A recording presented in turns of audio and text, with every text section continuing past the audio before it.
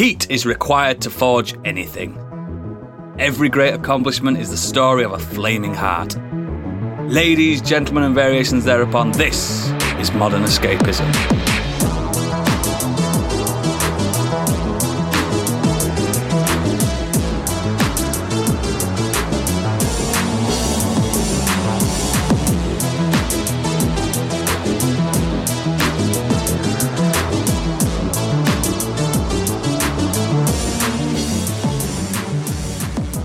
Hello and welcome to the final episode of our summer-themed month. My name is Oodles, the Hot for Teacher host of the show. Joining me today, burning down the house, it's Stig. Feeling hot, hot, hot. She's got canned heat in her heels tonight, baby. It's Candy. Hello. Come on, baby, light my fire. It's Biggie. Squatcho. And finally, looking for some hot stuff, baby, this evening, it's Gadget. It's hot. Real hot. Hotter than a damn snake's ass in heat. Real hot. Before we get into the show, please consider becoming one of our sexy and incredibly cool patrons to help us divide and conquer the podcasting world. Details are in our show notes, but mainly check out our website, modernescapism.co.uk, for more exquisite content and links to everything we do. Now it's time for what I assume is a jam-packed, hot and fiery Biggie's Breaking News.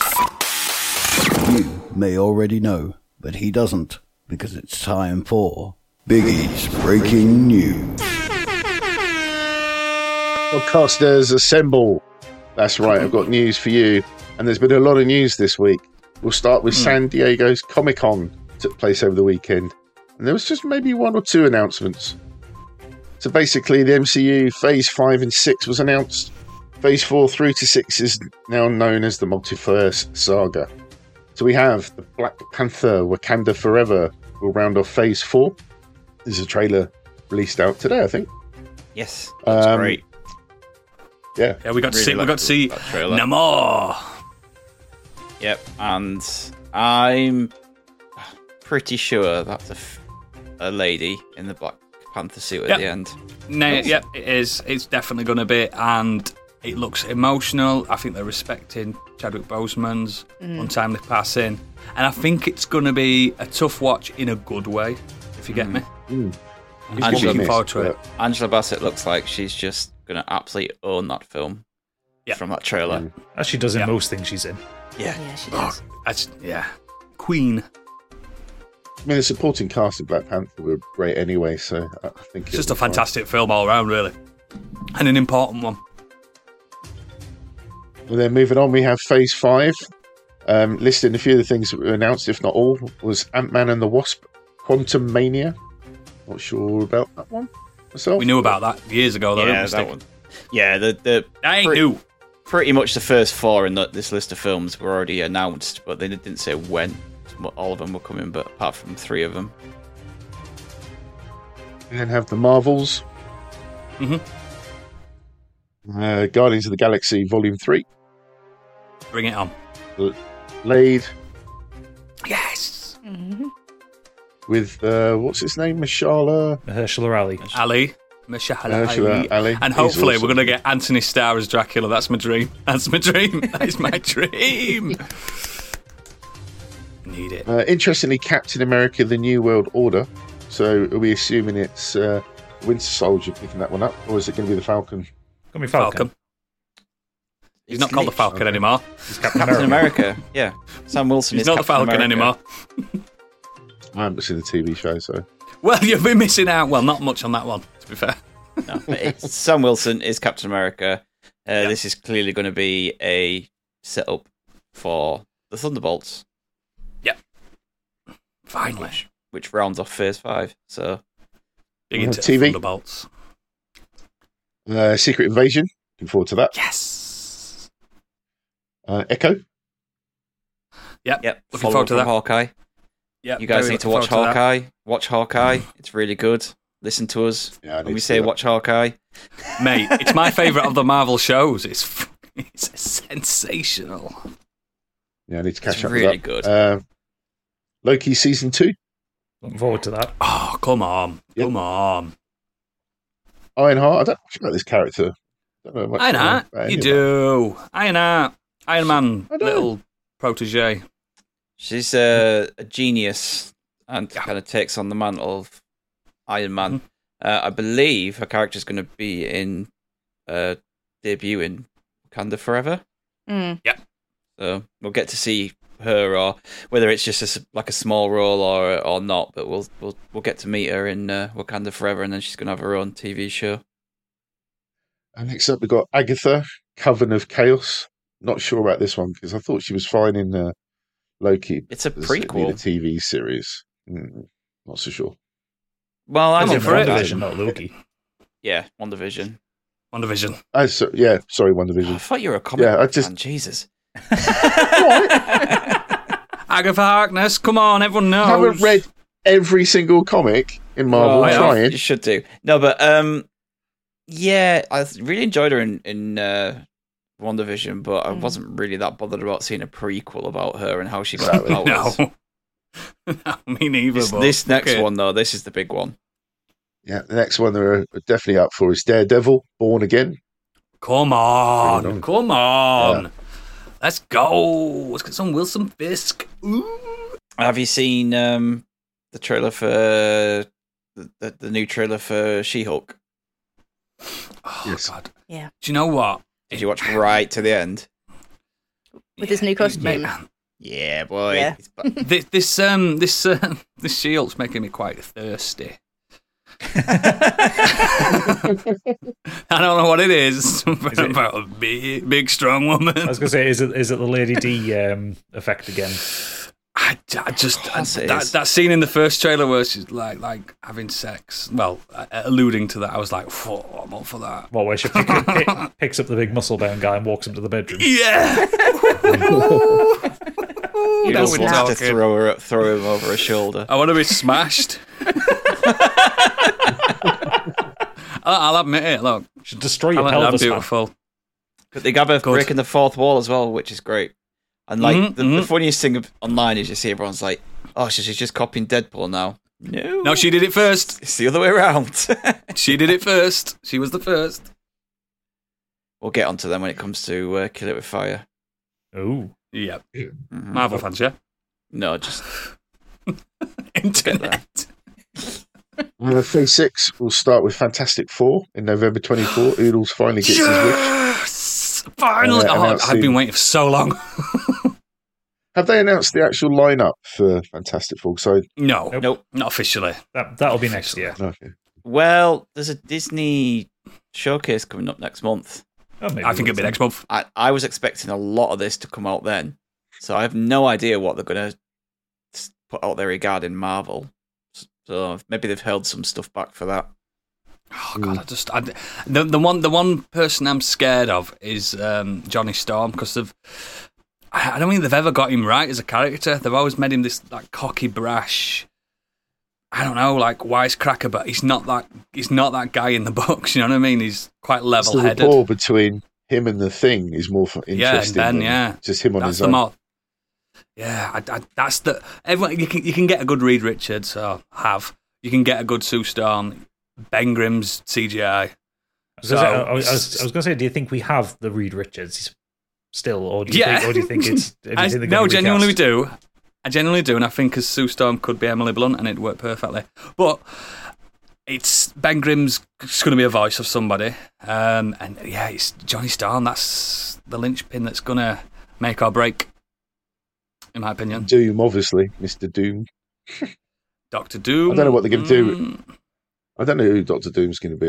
It doesn't have to be Tough Doctor one, Doom isn't in it? this film.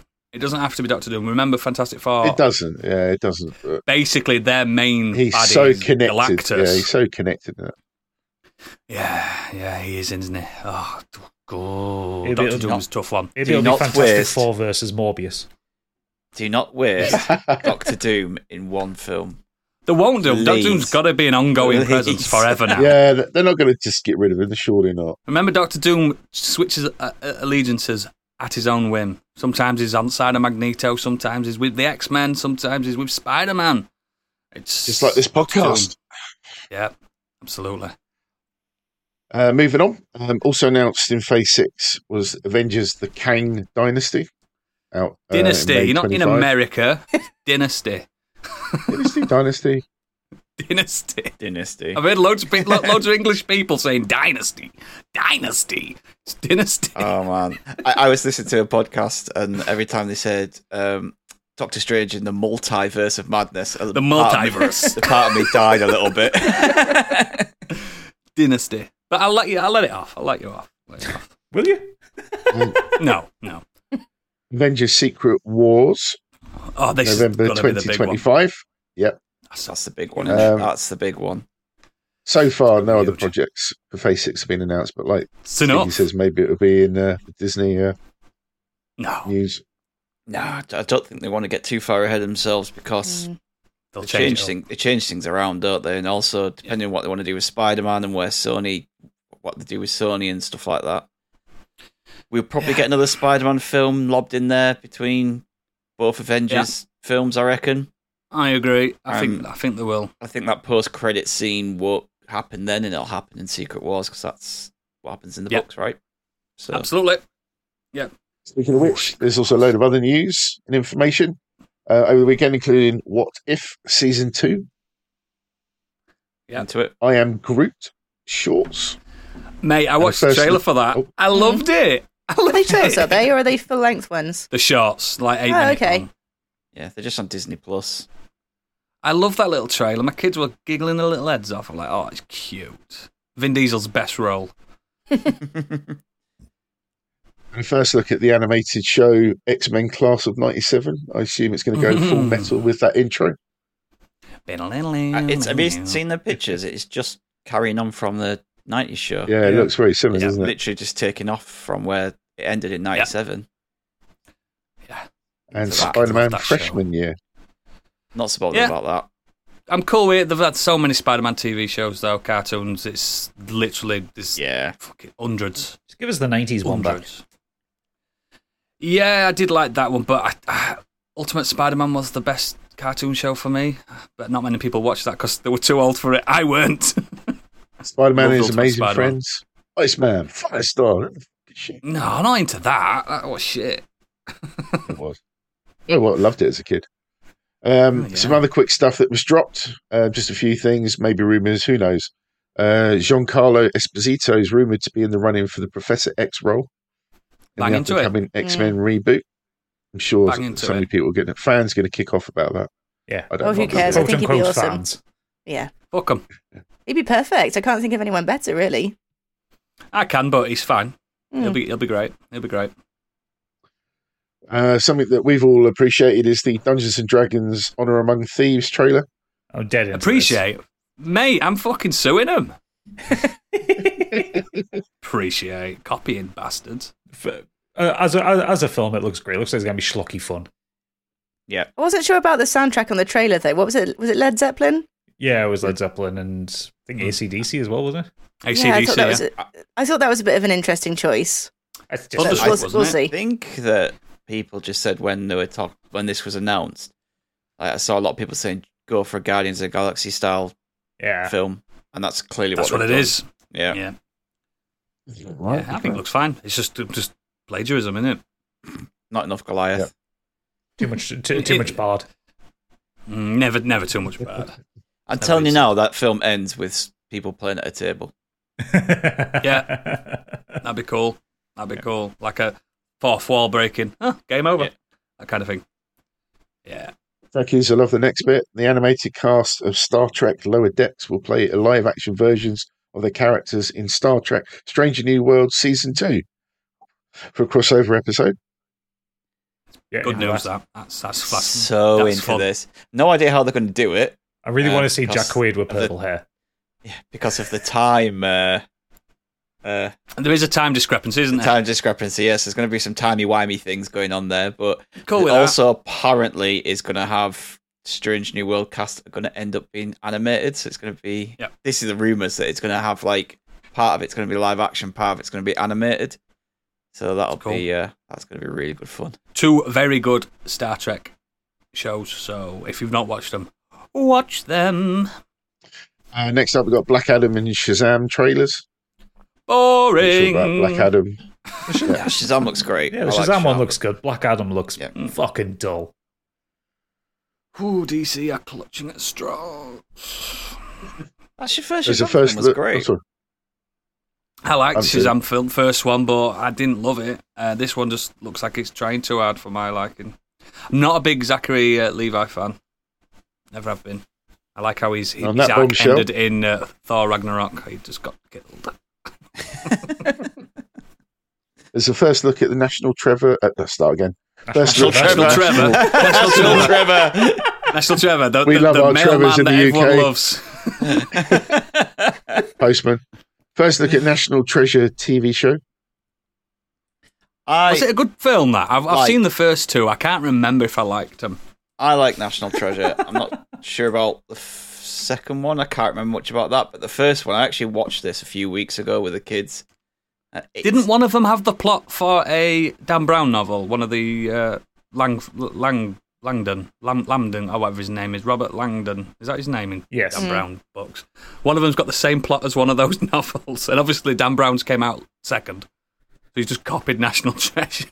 I'm not sure, but this one's going to have... It's not Nicolas Cage, but it's going to have Justin Bartha back as Riley, so there is a connection to the I can't even remember to the films, at least. I might rewatch them. I remember not liking them as much as like The Mummy and stuff like that. I never thought. Oh, they were no, that it's caliber. not as good as The Mummy, but No. I still kind of like the first one. It's schlocky, but fun. I might try it again. Something I'm looking forward to, the new trailer for Lord of the Rings of Power. Oh, mate, the concept that they've got, the themes that they've got on this is fucking sensational. Yeah, I'm excited. And the about fact that already they've shown Myron, for non-nerds, that Sauron is in his elf form, fucking bang into this. This is fucking fantastic shit. The Deceiver, deceiving the elves and man, it's the best time period.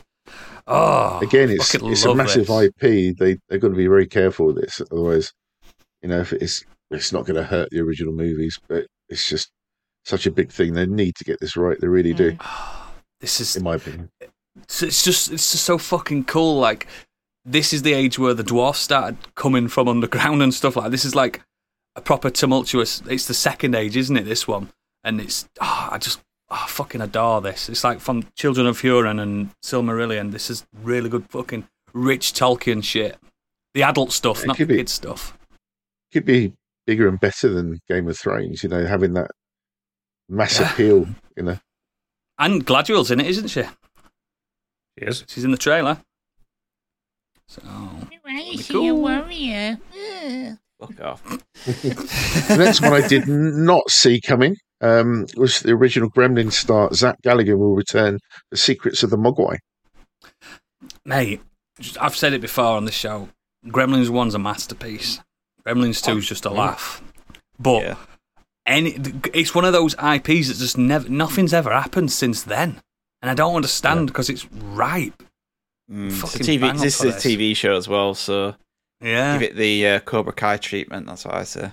Everything should get the Cobra Kai treatment. Yeah, exactly. Anything from the 80s that you revive, Yeah. give it the Cobra Kai treatment. So good. Something that should stay dead, though, is Tales of the Walking Dead trailer. Yeah. Is I this think I like they're The bringing Walking a lot Dead. more of this. Back. Yeah. So Rick Grimes is back. Why? I like Walking Dead. I'm up to date with Never- Walking Dead he as never well. died. Just Yeah, they're flew off in bringing a helicopter. everyone said, "How's he back?" He died. He didn't die at all. He just went away. So how many I things like The now are Walking coming Dead. out for Walking Dead? Because was there a couple of films coming out with Grimes? There's a spin-off with Norman Reedus in it. I thought that got There was- cancelled. It was there Darren there's and Carol also- got cancelled. There Yes, was that got Fear cancelled. the Walking Dead. That was a thing. I think that still is a Prequel, thing. isn't it? Yeah, it's not good though. Fear the Walking Dead. No, it's Um, interquel. It's going on at the same time. I think this TV show, Tales of the Walking Dead, is superseding the Rick Grimes films. Right. I like Walking Dead show. It's not fucking sensational or anything like that. It's dumb and it's drawn out. There should be. Too dumb. That's the problem. Every season just ended up being the same thing, but just in a Yeah. different location. Yeah, it did. Like, we're comfortable. Oh no, the walls have come down. Move on to the next place. Oh no, the same thing's happened again. We've lost a main character. What are we going to do? We'll bring on a new main character. Oh no, it turns out it. the humans are the monsters after all. Oh no. After all. Mate, they discovered that in first series. It's a nice community that we've found. Oh no, it turns out that the leader is an absolute bastard. They seem really trustworthy. Yeah. Mate, I don't know if you ever kept up with Walking Dead, but do you know how Negan was the big bad? Doesn't he become a big good? He's now like the main character. He's a goodie. He's Rick. And people still say to him, "Remember when you bossed Carl's head in with a fucking baseball bat?" Even there's that. I'm a goodie now. Stop mentioning it. Oh, I'm sorry. Not Carl. Glenn. Fucking hell, I was getting that mixed up. But yeah, he's always saying like, "I'm a goodie now. I'm a goodie now." You still boshed his head in. Do you know what I mean? Still did it. Still, the best thing that came out of The Walking Dead were the Carl memes. They were fantastic. Coral. Sorry, spoiler alert. He's been dead years. And finally, Keanu Reeves' Berserker anime confirmed for 2 seasons on Netflix. Berserker? Or do you mean Berserk? Berserker.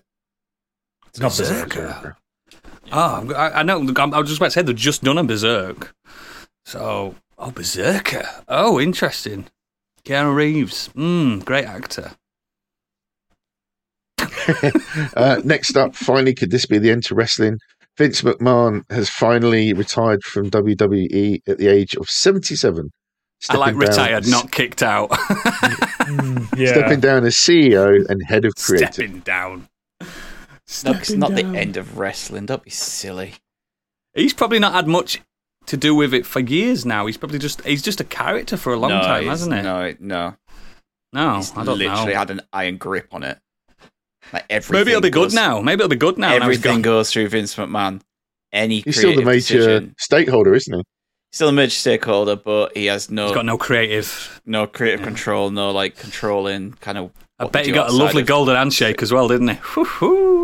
Oh, he got the hand job. Fucking golden hand job. I'm not going to go into what he did because it's don't an abuse of horrible of power and he's just a horrible bastard. So regardless of that, he's pretty much responsible for the way wrestling turned out over the last 30 to 40 years, directly or indirectly. Yeah. So the stuff that I like now is down to him. But at the end of the day, fuck him. He's a piece of shit. And all those bootlickers in the SmackDown crowd chanting "Thank you, Vince." Had Stephanie McMahon come out on SmackDown like, "Let's lead you all. I want to lead you all in a "Thank you, Vince" cheer," and they're all there shouting "Thank you, Vince." I was like, "Fuck off!" Like, all the like wrestlers and stuff were on Instagram saying, "Thanks for putting me where I am today," and it's like, you're a bastard. You know what I mean? You got yourself to where you are today. Your talent got you there. This is the problem with people like him being allowed to retire rather than being sacked, because they can spin the narrative in a happy way. Of course they can. But at the end of the day, his abuse of power and his money. We don't go into politics, but let's just say that he supports the side that none of us agree with. The Empire. He got into bed with the Saudis, and he's held back numerous talented people because he's scared of making the next Rock, Austin, or Cena, someone who transcended the actual sport and left the company and got bigger than them. And he's scared of doing that again, and he's just held people down because of it. So, yes, he revolutionized wrestling, and he created something that I have loved and still enjoy. But good riddance. Yeah, fuck him. Bye. We'll move on to some gaming news.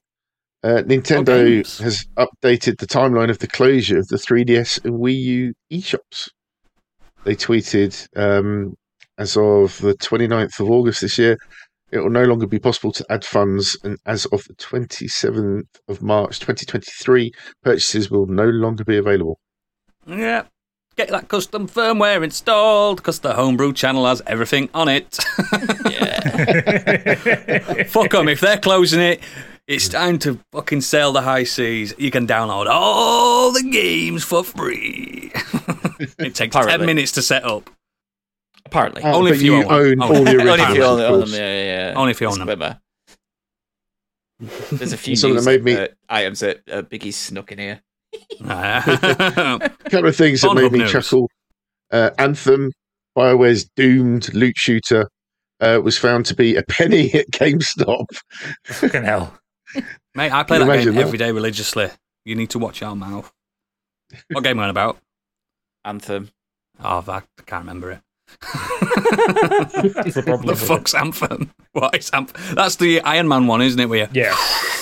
Yeah, the Destiny style. that was good for about 5 minutes. It was a pretty game, is what I can say for it. I got it with my graphics card, and it's a very pretty game, but it was. It had that awesome trailer. Was like, "Watch your six! Oh my god, this is a natural conversation that people have while playing online."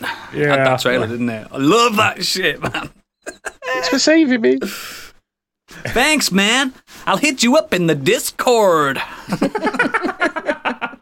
Fucking shy. No one talks like that. So I was like, when you launch a game, you go, all right, yeah, yeah, and we're gonna go, yeah, kill him. He's down there. Yeah, there you go. Yeah, I got a good loot.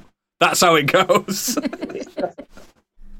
Go on, Biggie. Next bit made me chuckle. A new report asked why the wallpaper engine is such a big hit in China, and it turns out Fucking drop it's it, man. porn. Of course it is. That feeds the world. I'll tell you why, because when you load this thing up, there's an option that says, do you want anime? And it's probably because there must be, it says it here, like 7.5% of the content is hentai, I guess. It's just because in yes, China it's banned. Have that unticked. Porn's banned, isn't it? I do genuinely have that unticked. I don't Because the fucking anime believe stuff in there you. is shite. It's true. That did make me chuckle. You're right. You're right. There was some China. Hatsune Miika, fucking straight up hentai tentacle stuff. I can tell. Look at you. You're obsessed. It's interesting that China has access to that because apparently a lot of their internet is monitored. Yeah, they're not allowed porn, are they? blocked. They're not allowed. No. It's basically that their internet at home is like being at work. It's terrible. There's firewalls everywhere. Yep. Fucking shite. And also, following that, please press F for it. Respect, as Guerrilla Games has announced the online servers, the Killzone, Shadowfall, standalone co-op mode, Intercept, the PS Vita, Mercenary, and the PS VR title Rigs is all being closed down as of 12th of August. What I thought was really interesting about this, though, was... Nothing's well, really PlayStation- interesting about this. No, let me finish. Because PlayStation Plus, this is the first time ever that Killzone Anyone's has been played one. available. Killzone's been in the But news. But because PlayStation Plus has just Yeah, moved over Shadowfall's into on this it, isn't it? extra premium, and Shadowfall, first time it's ever appeared, and it's going to be removed. It's such a weird play by Yeah, and it's Sony. fucking shit. I just don't understand. But why are they taking away something that they own off that they've just So put they on don't the have to service pay that people the have service. Because they're just embarrassed. upgraded to? They're embarrassed by it because it's shit. Shut up. It costs money to keep the servers up, and if they're getting like less than 10 players a month or some shit like that, why would they? We keep are them 10 on? players. The 10 of us are playing it. There's literally less than a dozen of you. No, it's me and my 9 other accounts Put that I've it got down running. and just play fucking Call of Duty like the normal people that play those kind of games do. For fuck's sake, man. Killzone. It's never been good. Shut up. Now, moving on. This next bit really did piss me off because I was pissed off the first time this happened, and now it's happened again. So, Persona 5 was released, awesome game. Then they suddenly come out, I can't remember, it was like either like a year later, whatever it was. They then said, Persona Royal. 5 Royale version, which has just got some added content, but you had to pay Royal. full price cheese. again for that.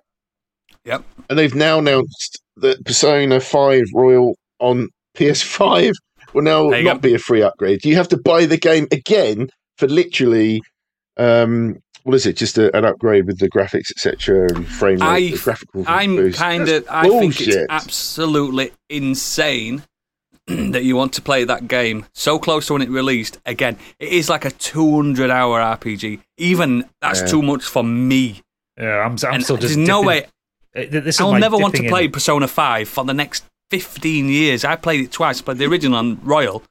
It's too much. It's too big a game. 4's way better. It's a lot smaller. It's insulting Yeah. to everyone that's bought it, if not the first time, the They second don't give time. a fuck. Yeah, I think No, I know, given that it's but just a I don't frame like rate, this. given that it's a frame rate bump, that's about it. There's nothing extra Yeah. new about it. It's Like, the wrong. graphics aren't being Very redone. wrong. because they're stylized to hell anyway. You wouldn't need to upgrade the graphics. It's cell shaded, isn't it? So yeah, who gives a fuck?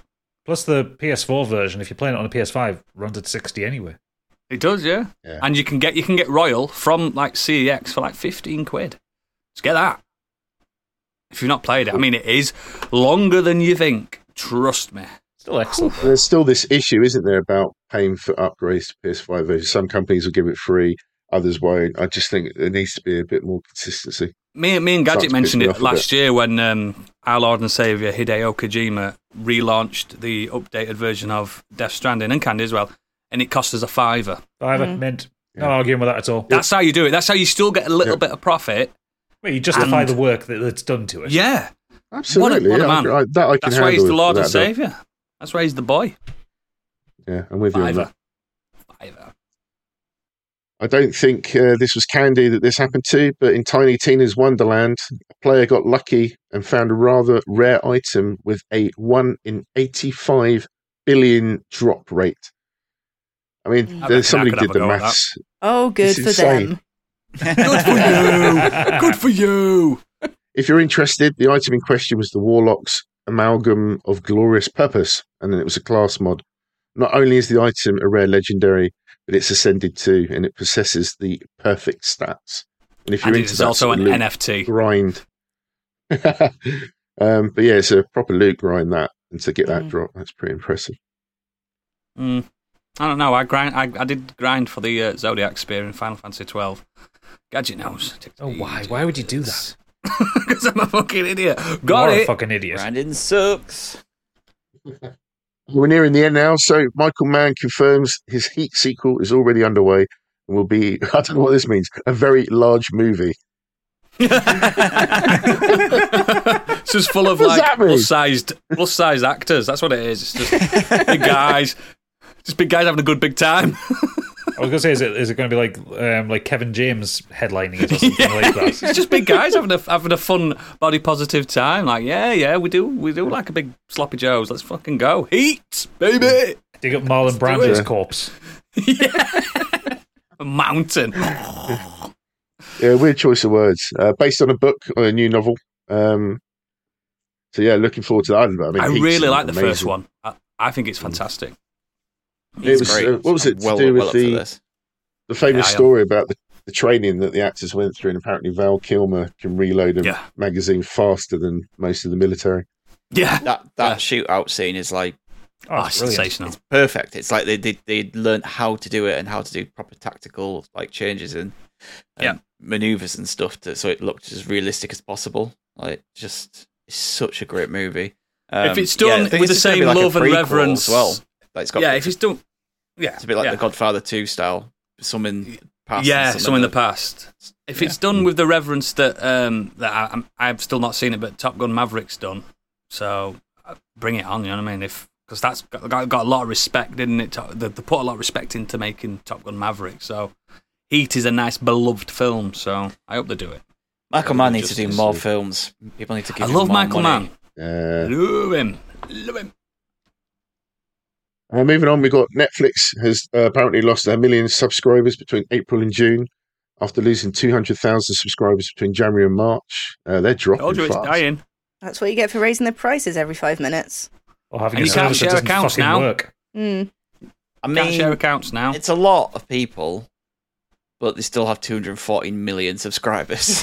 So it's not a massive percentage at the end of the day. And I think something like the Stranger Things revenue has just like made them profit. Probably one that they factor in that, or every year we're going to either gain or lose this X amount of subscribers. I guess it's whether you see the trend continuing or not. Yeah. And they must have. They must have accounted. If they're losing 1 million a quarter, that's going to be worse for them, consistently. But that's what I mean. They must have accounted for numbers dropping after lockdowns and stuff. Like, there's not anyone in that company that thinks, "Oh, I'm surprised this has happened." People aren't at home anymore. So my sister was sharing my account that I was paying for, and I got the dreaded text about 2 weeks ago. I can't access your Netflix anymore. I don't know. It's happening. It started. I know they're incrementally changing it, aren't they? So it started. The great Netflix culling of 22. To combat this, they just announced that for Series 5 of Stranger Things, they're going to be announcing the finale, which will be over a period of 4 episodes, and each episode will be released every 100 years. It'd keep me subscribing because season 4 was sensational. It's the only thing I'm sticking with Netflix for, The Witcher and that. So the next bit is a bit difficult to announce because obviously it's all been very positive, but just wanted to say that I actually dropped off reading some Marvel stuff. I was trying to get through the Dark Reign storyline and I was getting really bored with it, so I wanted something completely different. So I started reading Judge Dredd this week, and then sadly it was also announced that Alan Grant had passed away, who wrote some incredible storylines for Dredd as well as others. And sad loss to the comic universe. He was amazing. What a fucking legend. He's up there with Grant Morrison, Jack Kirby's, Stan Lee's, for fuck's sake. Yeah. He was, especially when I started reading his books, perfect timing. Little edgelord teenager that I was. Fuck, perfect. Oh, yeah, some fantastic book. Invented the character Zaz, who fucking still runs to this day in Batman. Fucking what a guy. What a guy. Oh, yeah, fucking Zaz, yeah.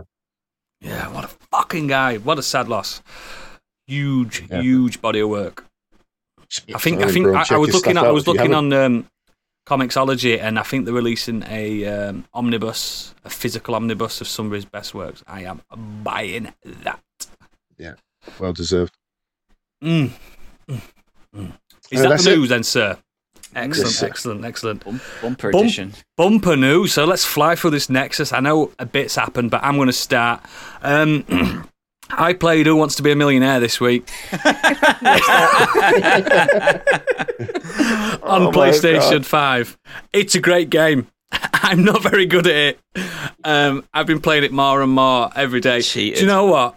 It's got a really, really good loop to it where you don't unlock all the things at the same time. So the better you do, the more neurons you collect, and then you can unlock separate categories and stuff like that. And I'm working towards getting my superhero category unlocked so I can start. Like, my record is £32,000 seen on stream. Fucking hell, that game's hilarious. And the characters, Stig, the character. Oh my god, that posh guy. He was just Ruben, like, he's my main. Yeah, he's got most of my neurons. His voice, he was just like, I am the best and most attractive guest. It's like, he's the boy. He's a full-on, like, just, Oxbridge knobhead. It's just, I don't know. There's something about how shit it is that I'm loving it, and it's a tenner still. It's a tenner for next, 3 weeks or something like that on PSN. And it's got online modes. I would recommend people get Who Wants to Be a Millionaire. It's just dumb fun. The questions are actually quite difficult. You've got to back me up, guys, that watched me. You lost the £300 question. So. Yeah, because you didn't know the difference between discreet and discreet. Who does? Fucking bastards. But yeah, I got to £32,000 and I'm proud of every pound. But yeah, I also played Stray, but we'll talk about that a little bit later, I think, because I think most of us have played Stray. The main thing I want to talk about is The Grey Man. Hoo-wee! The Grey Man. So, directed by the Russo brothers of the MCU fame and Community. It's Community, isn't it, that it did? Yep. Starring Ryan Gosling, Chris Evans. Two very, very handsome gentlemen. Now, how do has anyone else seen this? No, not a chance yet. Do you know what it is? A film? Yeah, like a espionage film about an ex agent or something being tracked down by another one, something like that. I'll not spoil much of it. So Ryan Gosling is the main protagonist, and Chris Evans is the antagonist. Basically, Ryan Gosling was a prisoner. This is all happens in the first 5 minutes. Was a prisoner, and good old Billy Bob Thornton turns up and says, "I'll get you out of prison if you do some jobs for me. These jobs are CIA jobs, but let's pretend they're not. You know, all that black ops stuff. You'll be the Grey Man. You'll be the man that no one knows. Your identity's secure." Then jump cut to 15 years later. He's been doing it for years. He goes to do a hit again, this is all in the first 5 minutes. It's a rapid film. Pace is mental in it. And he goes to do a hit. Turns out he's hitting an ex-Grey Man, one of his own. And a conspiracy unfolds throughout. This film is basically an MCU film without any superheroes. If you replaced Ryan Gosling with Hawkeye, you wouldn't know the difference. And it's a superhero film without a superhero. Do you know what I mean? One of them, like Hawkeye or Black Widow or something like that. One of those. It's basically the pacing is like, it reminds me of Captain America, Winter Soldier a little bit, and a little bit of Civil War thrown in there. It's just constantly rapid. It's not Jason Bourne like I thought it were going to be. I think Jason Bourne's got a nice load of plot twists and downtime in a lot of Jason Bourne, hasn't it? Because he's amnesiac and he's got to think about stuff. And this has got no downtime. Fuck me. The pace is it's frightening. It's just rapid. And do you know, sometimes people are like, oh, pace is really slow in this. This is the opposite. It's too fast. I was like, what's happening? Like the set pieces, the spellbinding, they're all not much CGI in it at all. And this is probably why it's the most expensive film that Netflix have produced. It's all physical. Your cars are flipping. It's just sensational. It looks like they're shooting real fucking guns, for God's sake. It's incredible. But the only thing that makes it memorable to me is Chris Evans. And I'm saying it right now. Chris Evans is one of the best bad guys I've seen in years. He is fucking fantastic as a bad guy in this. Camp Chris Evans. Gates type, isn't he? Yeah, he's camp. He's got a little mustache as well.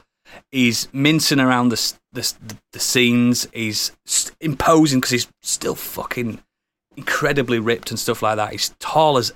I didn't realise how tall Chris Evans was compared to Ryan Gosling. I was Ryan Gosling just small. Oh, Ryan Gosling's little. Yeah, fucking hell, Chris Evans is a giant in comparison.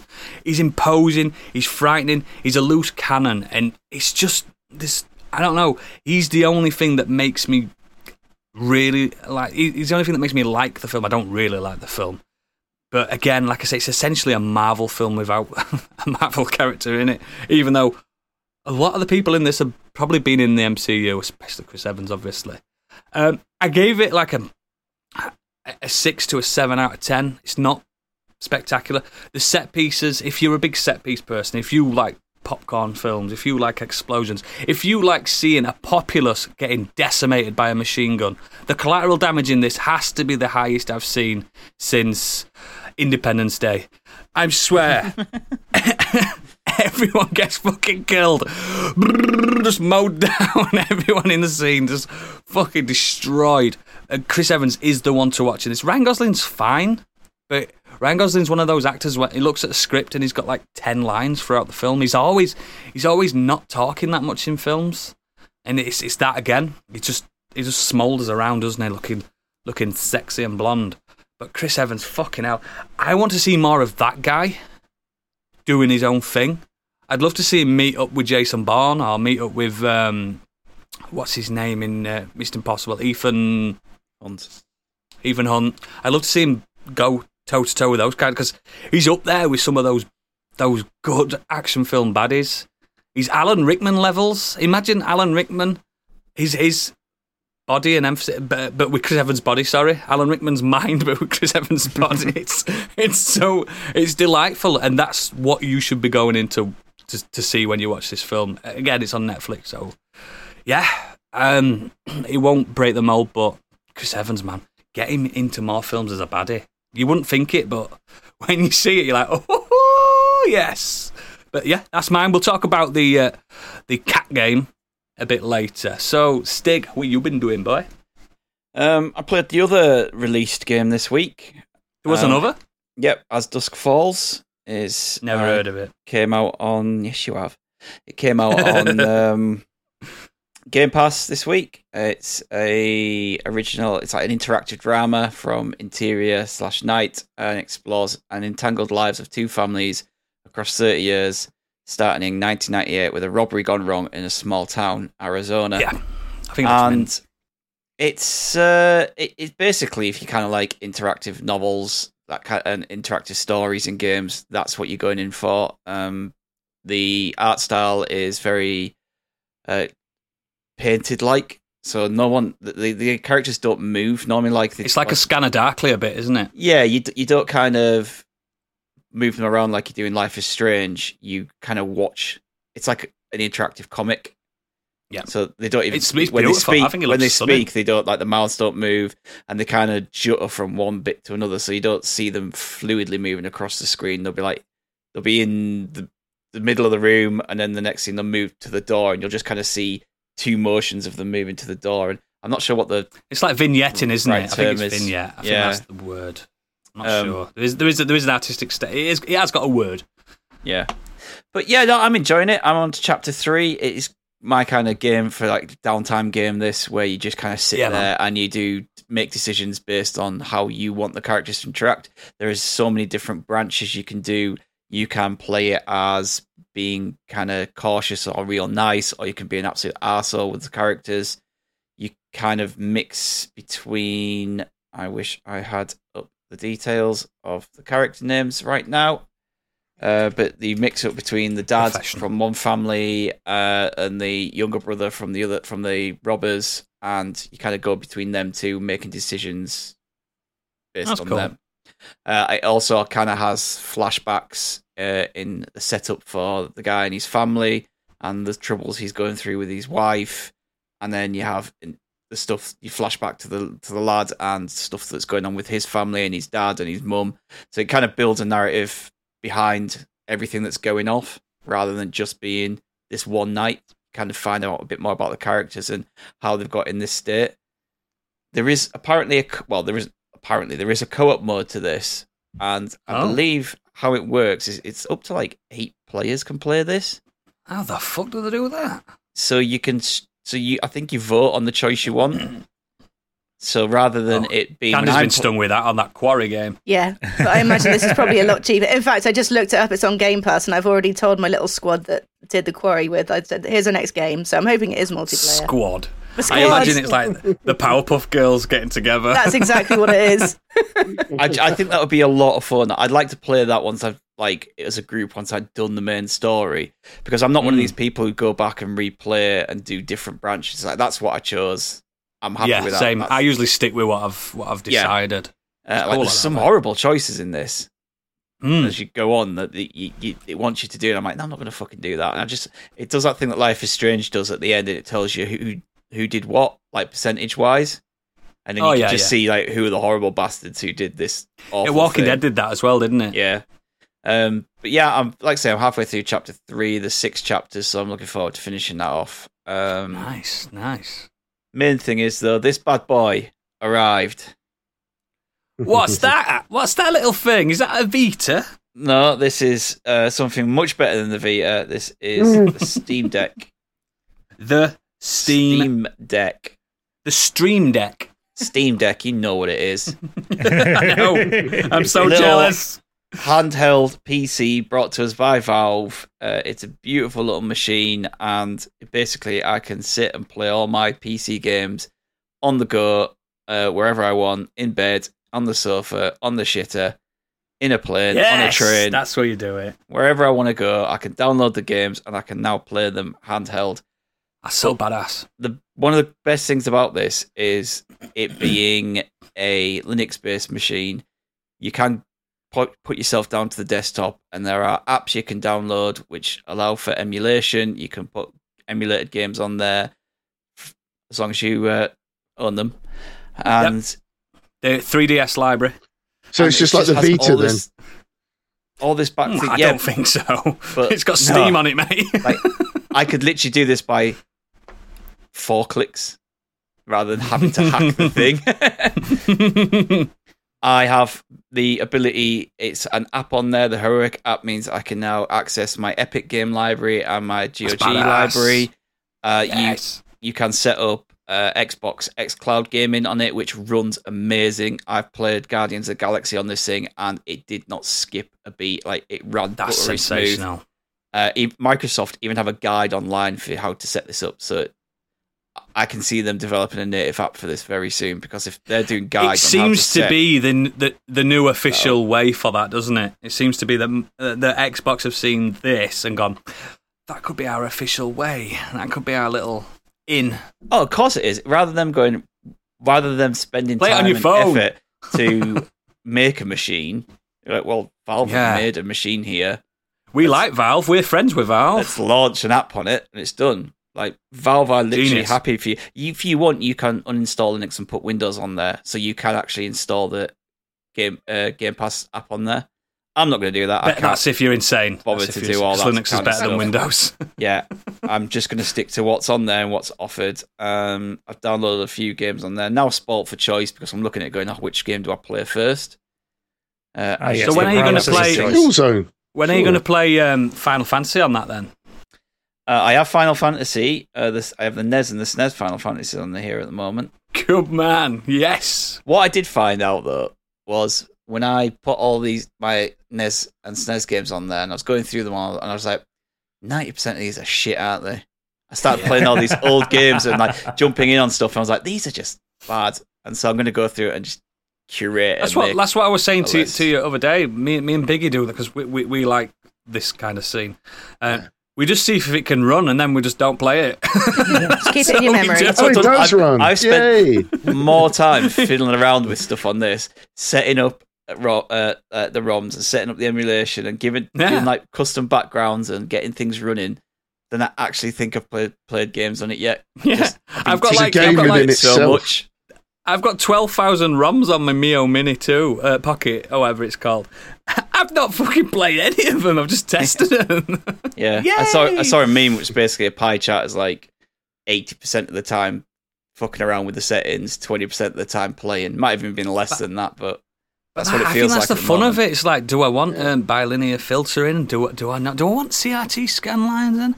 Yeah, let's have them in. That kind of shit. I love that shit. It's fun. Got anti-glare screen on it, so I can go out and play it. I've You play it on the sat and sunbed. played it outside just to see what it looked like. Looks great. Yeah, it's just such a cool little machine. It's got these little trackpads on it as well, so it's got like a left and a right mouse button, so you can move That's cool. the mouse around on it. It comes What's the, with... Battery life like. That's Not the good. only downside to it. Is Would the you expect battery it's life. so powerful? Of course, If battery you're life's gonna, gonna be That's if poor. you're what gonna play an indie game, you might get 4.5 hours out of it. You're gonna play a AAA game, you're gonna need a portable charger. Look, let's be realistic. Like the Switch is not powerful, and that battery's shit. You know what I mean? It's Yeah, I was going to say you can only get 2 hours of Breath of the Wild out of the Switch. yeah, at best. And I've got the second edition of the Switch, and it's still maybe 3 hours of Breath of the Wild at a push Yeah. on What you low could lighting. do is This is- remove your desktop PC out the way, and you could get a dock for the Steam and put that there in the lounge instead. Yeah, That'd just be- that's what you Yeah. can literally get a dock for these, and you could hook up to my TV, and that could be your computer. I could play with a PS5 Wii controller, not Wii, Mega, Switch innit? controller, or an Xbox controller. You can hook any controller you want up to it and play that. Just put it. There's a little dock that my friend's bought. It says it works really well, so I might look into that. Just Badass. because sometimes I like having a desktop PC and I play online with my mates, but sometimes after you've been at a desk all day at work or you've worked from home, coming and then sitting to play a game on your desktop is a bit like, ugh. He needs his desktop for Valheim when that updates, and it's got more Yeah. stuff to add I to can it. play Valheim on this. And the Forest, he needs it for his little The Forest little games too, yeah. where he likes getting wood and stuff. He loves wood. That boy, he loves a bit of wood. But I tried some big games on this to see what it was like. I played Death Stranding on it, ran perfectly fine. I was bombing around on the trike. See, that's the thing. The Death Stranding at that kind of, because you showed that's immense on a hand. That's still, it astounds me how it runs on a PS5. It's that beautiful. It's. You know what I mean? I mean, yeah, you're going to get a bit of graphical downgrade. Of course on you that, are. But Who gives a fuck? you've played games like Death Stranding or Red Dead Redemption 2 or It's mental, isn't it? Spider-Man that's just getting released on Steam this week, and those Yeah. games will play on this, and that's incredible. I played GTA 5 online on this, and It's no insane. issues, not one issue with connecting or any frame rate drops or anything. And I know that game's nearly 10-year-old now, but it still feels like crazy that I could play GTA 5 online on a handheld device. Yeah. It's mega, man. Does it feel good to hold then? Yeah. Oh yeah. Not getting any fatigue? No, it feels really good. I think it feels a lot nicer to hold than the Switch does because it's just a chunky little boy. I think the Switch is a little bit too small, personally, and I've only got little hands. I think it's a little bit too small. Not width-wise, I think the actual controls are just shit. When I saw where the button layout was on this originally, I did think, oh, you're going to have to stretch your thumbs all the way up to the top for the analogs. Just feels fine. You've got bigger thumbs, innit? Yeah, you've got some paddle buttons at the back as well, so you've got 4 paddle buttons at the back, so if you have a game where you want a racing game and use the paddles for gears or shift and stuff like that, going up and down the gears, then you can do that. It's a cracking that machine. Expensive as fuck, I won't lie, and ridiculous to get hold of at the moment. Gadget's got one pre-ordered, and he's probably looking like next year at some point. Next year, yeah. So you can go to CEX and get one for £1,000 if you want. Yeah, you could. Yeah, you can do that.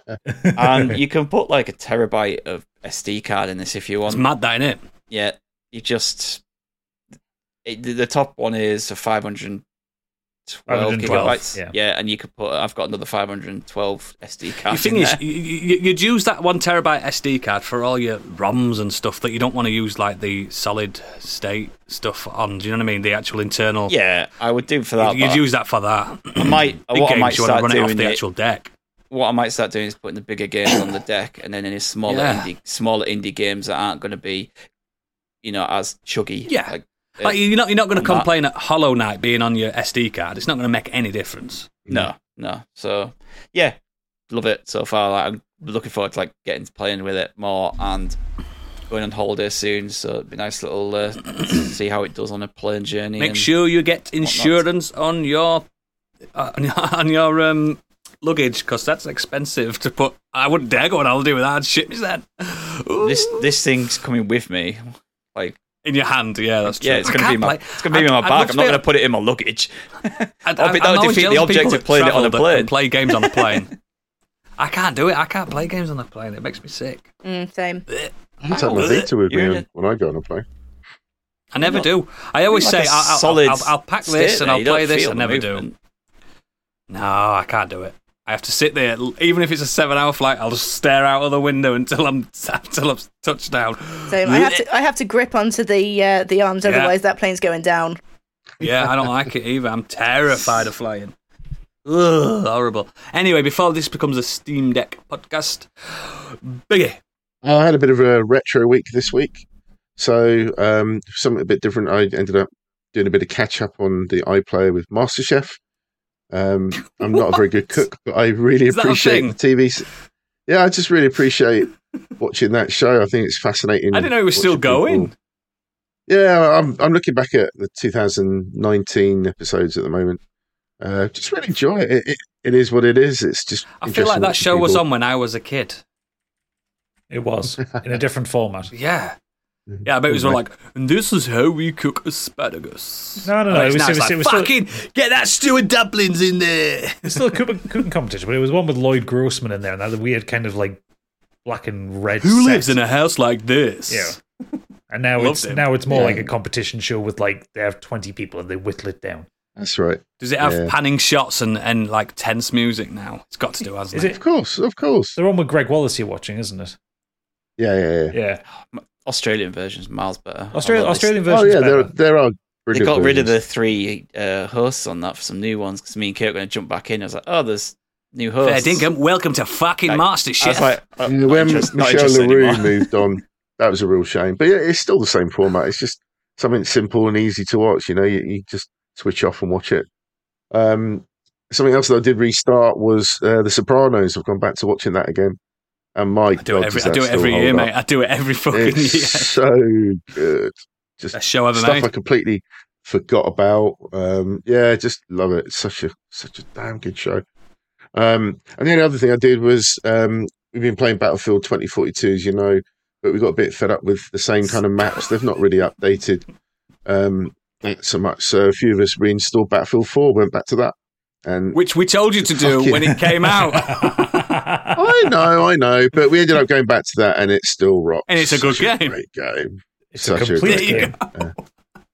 But no, it's just we're still going to go back to 2042. Just going to bounce between them. But just a really good, perfectly running shooter now. It's great fun. But that's it. Yeah, literally Battlefield 4. I do have a question. What is it with you and like holding on to failed things like Killzone, Battlefield? You've got that. I think you really like an underdog, don't you? I'm gunning for the underdog. That's what it is. Yeah, you're a kind-hearted man. Biggie lives the sunk cost Won't fallacy. let it die. He's probably going to buy Anthem now after that news. It's like, come on, guys, we can do it. We can do it. I bet he's going to get Haze and think of some more failed Human. shooters. Too human. Blink. Yeah. Blink. Yeah, Brink. How about Blink? Yeah, Brink. whatever it was. Fucking Brink. shite. Yeah. Pariah on the original Xbox. Remember that failed Halo beta? Oh yeah, do you remember when, shite. remember when every shooter after 2003 came out the Halo beater? Yeah, none of them ever did it. No. None of them beat it. Oh dear. Apart from Killzone 2. Fucking shite. Oh, Gadget, what you been doing, man? Something more exciting than that, surely. Yeah, so I finished reading a book this week. Stinky going to be very happy because I just finished The Lies of Loch Lamora by Scott Lynch, and it's Finally. fucking brilliant. Told you about it. It's good. Such a good I keep book. telling people to read this, and then no one ever does. But thankfully you listened and read it. Yeah, well, it was so good friend. This one came about because I just finished the second Expanse book, and I've been on a sci-fi binge all year. I was just like, I need something different. So The Lies of Loch Lamora is it's a fantasy novel set in. It's a vaguely Venice-like place called Camor, kind of late medieval, maybe early mid-millennium kind of vibe to it. The book follows the trials and tribulations of the Gentlemen Bastards, who are a collection of thieves who are master con men, led by Loch Lamora. It's a really interesting book of kind of intricate social circles in terms of the underworld that they exist in, because the Gentlemen Bastards are just one of a group of kind of criminals in the underworld referred to as the Right People, who are ruled over by a man called Kappa Barsavi. And it's one of those kind of situations. He's the mob boss. They've got to give him their dues. And there is a general kind of accepted within Camor this secret peace where the thieves and denizens are kind of usually allowed to get on with their thing as long as they don't fuck around by stealing from nobility or trying to fuck with the yellow jackets, the guards, or just piss the normal people off. Petty theft is what they want to do. So what do the Gentlemen Bastards do? They break the secret peace by being master con men and fleecing the nobility. Like, properly taking all of their money, or every last white crown they have. I like them. Yeah, oh yeah, they're called bastards for a reason. But the actual characters themselves are they're very charming. They're very lovely. The kind of the group of the Gentlemen Bastards themselves, they work really well together. The world is extraordinarily well written. Like, it is brilliantly detailed. The world, even down to the point where it's like Scott Lynch has got names for days of the week. Or oh, that's cool. Yeah, like festivals that go on in Camor. I do like that when they've actually gone like it always makes me laugh when in Tolkien, like one of my favourite fantasy writers ever, but he's still got February, January. Do you know what I mean? He's like, why would he have a Gregorian calendar? Oh yeah, no, well, not like Scott Lynch has gone to the far end of a thought here because you have because there's a pantheon of 13 gods. Or rather, that's what I mean, 12 gods, but the 13th god is the Crooked Warden, who is the one that thieves pray to. But so each year of the world is in the X year for this god. So sounds very Skyrim to me. Yeah, so effectively every year is 12 years because it's that number year for that god. Right. No, I like it. I like that. That's when they've actually put some backstory in something. Well, the backstory is quite important. The backstory is quite important because the book is kind of laid out as two separate books, effectively smashed together. One of them is the kind of the grown-up Loch Lamora and the Gentlemen Bastards dealing with a mysterious criminal called the Grey King who is murdering the right people, and it's kind of working out how to deal with him. And then that's supplanted with the other story, which is Lochlamore as a young orphan who is sold to Father Chains, who is the guy that leads the Gentleman Bastard at the beginning of the book, and how he is raised up, how he is trained in all the ways, like the amount of training they go through to be the perfect. They call it, what do they call it? Face magic or something like that. They call it. Then it's not actual magic, but it's basically their ability to use any accent, their ability to affect any dialect, or to know. It's deception rather than magic. Yeah, it's like the ultimate in deception. Like, if they're caught and they run, they can go into a crowd, put a hat on, kind of walk differently, and they become a different person. That kind of thing. Like Darren Brown. A little bit, yeah. So it's all that. There's a lot of psychology behind it as well, but it's just really fucking well written. It's bloody good. And I would say the last three or four chapters, they're big, heavy chapters. The last 3 or 4 chapters, I was absolutely fucking gripped. I read them in like a night, because I just didn't want to put it down, because the pace of the story towards the sharp end of it is absolutely brilliant. Heavily recommend, and I've already ordered the sequel. You'll be pleased to know, and Stig as well, after the last time you discussed it, I used my Audible credit this month on that very book. You'll enjoy it. Very good. You'll really enjoy it. That's getting listened to. Really well narrated as well. The guy. Yeah, it's got masses. It's got every review's 5 stars on it. I've never seen that in a long time on Audible. It's just full 5 stars. And on Audible, they usually review the actual prose of the actual recording rather than the book, don't they? And I was like, wow. He does a lot of like voices for characters and stuff, but it is really distinctive, so you know who. Yeah. One of my favourite things about the book is just the way the characters speak to each other. Like, they're so well written. Like, it makes you laugh. Like, some of the stuff they say, it's just witty and clever. And I very much like the bickering between Callow and Galdo, the two twins. Yes, they're particularly funny. The two of them kind of batting back between each other. And I am down to fuck with Lochlamore, definitely. The action sequences as well, like Scott Lynch has got a really interesting way of writing sword fights. It's almost like when you read it, it's like you're watching it in slow motion. Like, the detail is that rich. There's a really interesting fight towards the end with Jean Tannen, who was the fighter of the group. And he fights with a pair of axes that he calls the Wicked Sisters. And John's class. Yeah, it's basically I think it's referred to as the Wicked Sisters fight. It's quite near the end of the book. But the way that fight is described, it's brutal and it's heavy and it's so fucking good. I think when I was listening to the audiobook recently and did that, there's a part in that, and I genuinely think that I was like, oof, like that. Like, I give that out like an audible, like, just of how brutal it is. I'm down. I'm proper up for it. I can't wait. 2 more books in that series at the moment. Yeah, he's writing the 4th, isn't he? He said on Twitter about a month or so ago, I think this is what prompted me to tell Gadget to read it and re-listen to it, is he's finally handed something in. He's been dealing with a lot of kind of mental health problems and stuff that it's put a massive stop on his writing, but he's finally handed something into his publisher. He said something is like very close to coming, so waiting for the editors. Ooh, I can't wait for that. I might actually just read that one rather than wait for the audiobook, just because it's get it done. Yeah, can't wait for that. Cool. Anything else there, Gadget? Or are we done? Just the big thing. The big thing. Candy, anything other than the big thing? I'm just going to skim over it quite quickly, actually, because I want to get to the big thing. So this is a chunky podcast, listeners, as well. I do apologise, but this is going to be an absolute bumper episode, isn't it? So it's the final of the heat. Let's do it. Bask in it.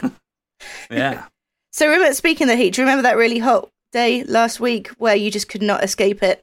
Yep. Are you fucking kidding? Fucking Tuesday, I was dying, mate. I was dying. 41 degrees. So we came up with a bright idea to go to the cinema to just take full advantage of their air conditioning and ice cream, basically. And the film we chose to go and see was Where the Crawdads Sing, which is what I kind of wanted to watch it for a while anyway. Yeah. And it's based on the book by best-selling novelist Delia Owens. Also, I'm very tired today because of the big thing, so apologies if this is going to be absolutely useless. So full disclosure, I haven't read the novel, or I certainly hadn't before seeing the film. I've actually started to listen to it on audiobook now, so I don't know how it compares in terms of being true to the novel. But I think the first thing I would say is going into the film, if I didn't know it was based on a book, I very quickly would have. There are some pacing issues that I think are from trying to skip out what isn't needed and just stick to the main things. And I think there's probably quite a bit lost because of that. And then weirdly, there's things that are put in that don't seem to go anywhere. So basically, it's the story of Kaya, played by Daisy Edgar-Jones, who's a girl that's grown up in the marshes of North Carolina in the 50s. And she finds herself as a prime suspect in a murder investigation after the body of a young man is found in the marshes. There's quite a lot of time jumps in the film. So where we start is she's in a courtroom, and it goes back to how she ended up to be. So it goes all the way back to her childhood. And basically, she's been left in the marshes. Her family have all left her one by one for various reasons. And she's been left to bring herself up. And because of that, she does occasionally go into town. But because of that, people kind of, they shun her, and she's a bit of an outsider. And they don't really fear her, but they're just kind of, they just don't want anything to do with her. As a film, it's fine. Like I said, it has some pacing issues. The main actress, she does a really standout job. The rest of the actors, it's not bad. It's just not great. And I did have a little bit more to say about it. I'll probably put it in the Discord, but I want to get to the big thing, like I said. First hour drags a little bit. It does pick up a little bit in the second hour.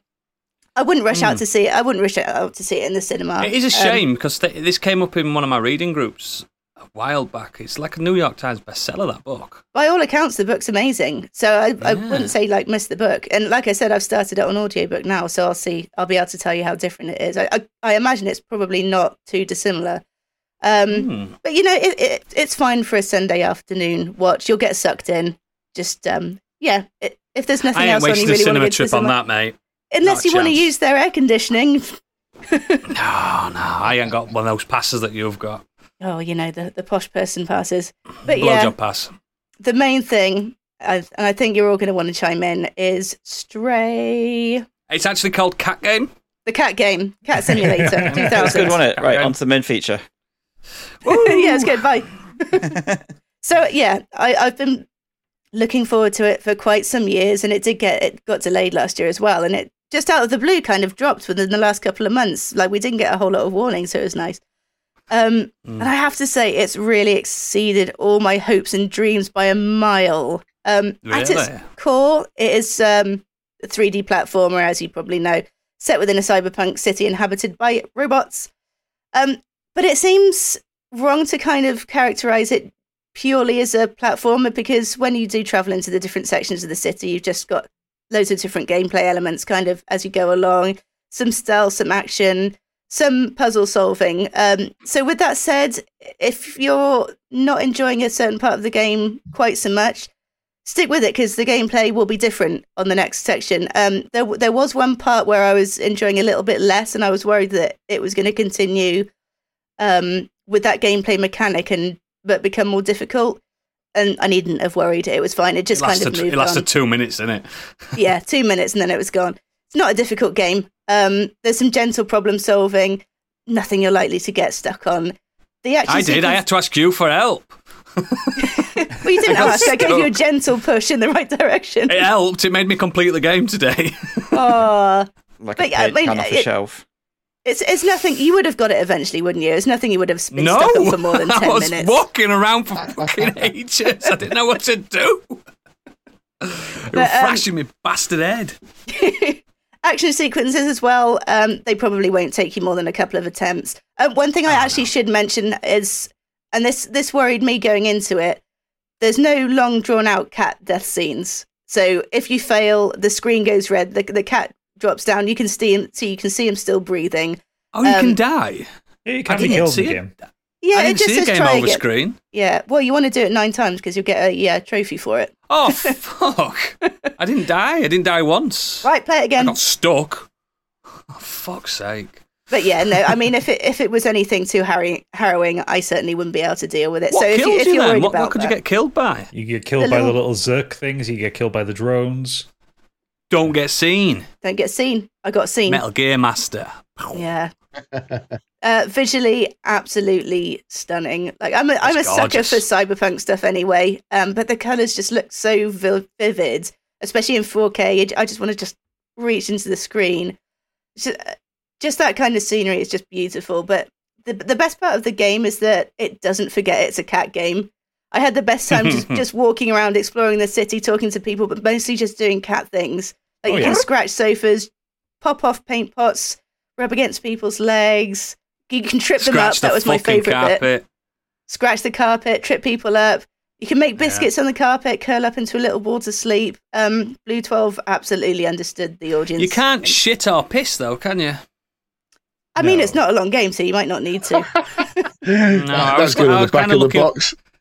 I was kind of looking for, like, can I poo and make one of the robots stand in the poo? Should have locked Hairball. I did enjoy chasing the trophies for like the just being a dickhead cat things. Yeah. Like I love that. Like there's one where there's a couple of. I'm only 2 trophies away from platinum in it. There's one where there's a couple of robots that are playing like a mahjong style game. And you can jump up on the table and wreck it. Or they go mental, don't they? Yeah. I don't understand how the robots can act more human than humans in games do. Yeah. It's did you like? It's not really a spoiler. Did you like the subplot that it was like? Because this is what I know. Because, like I said, I completed it today. And it seems like it was a lockdown analogy. I noticed from that, what we all wonder, lived through. Yeah, I did. Because I did notice that, and it was funny that the cat was the only free life form in the entire game. I don't know if that could have just been coincidence though, because it's been in development. Because they started in 2015. Yeah, but at the same time, there were potentially 1 or 2 lines added in that may have just made it in at the last minute. Yeah. And So there was a few moments where it was literally like, I can't wait for this lockdown to be over, that kind of thing. I was like, But yeah, I went. Go on, sorry. I was just going to say, forgive my ignorance, but I assume that they either took a lot of film footage of cats or motion capture. I imagine the animation of the actual cat itself was spot. They're all cat people that made it. They're all proper cat people. There is a cat. Actually, you'll love this, Biggie. There's a cat. The cat so there is a cat that did the voice acting for this cat, but the actual inspiration for it was the developers' cats, Murtaugh and Riggs. Yep. Oh, perfect. Yeah. But like The voice actor was called Lala.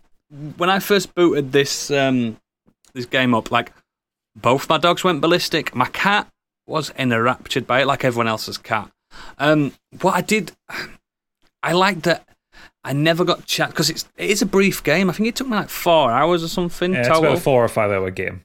I think it took me 8 because I was wandering around doing cat things. Yeah, I mean, if you are a trophy chaser, I reckon it could be a 10-hour game if you really push in. But I think I never got bored of any one moment because I didn't have time to get bored, and I think the pacing's fantastic. I also really like the fact that, because at first, when I first started playing it, I thought, I'm just going to be a cat that annoys people that can't talk to me. But the hook where you have a little robot mate, he translates stuff, and I'm assuming he's speaking cat back to you because you listen to him.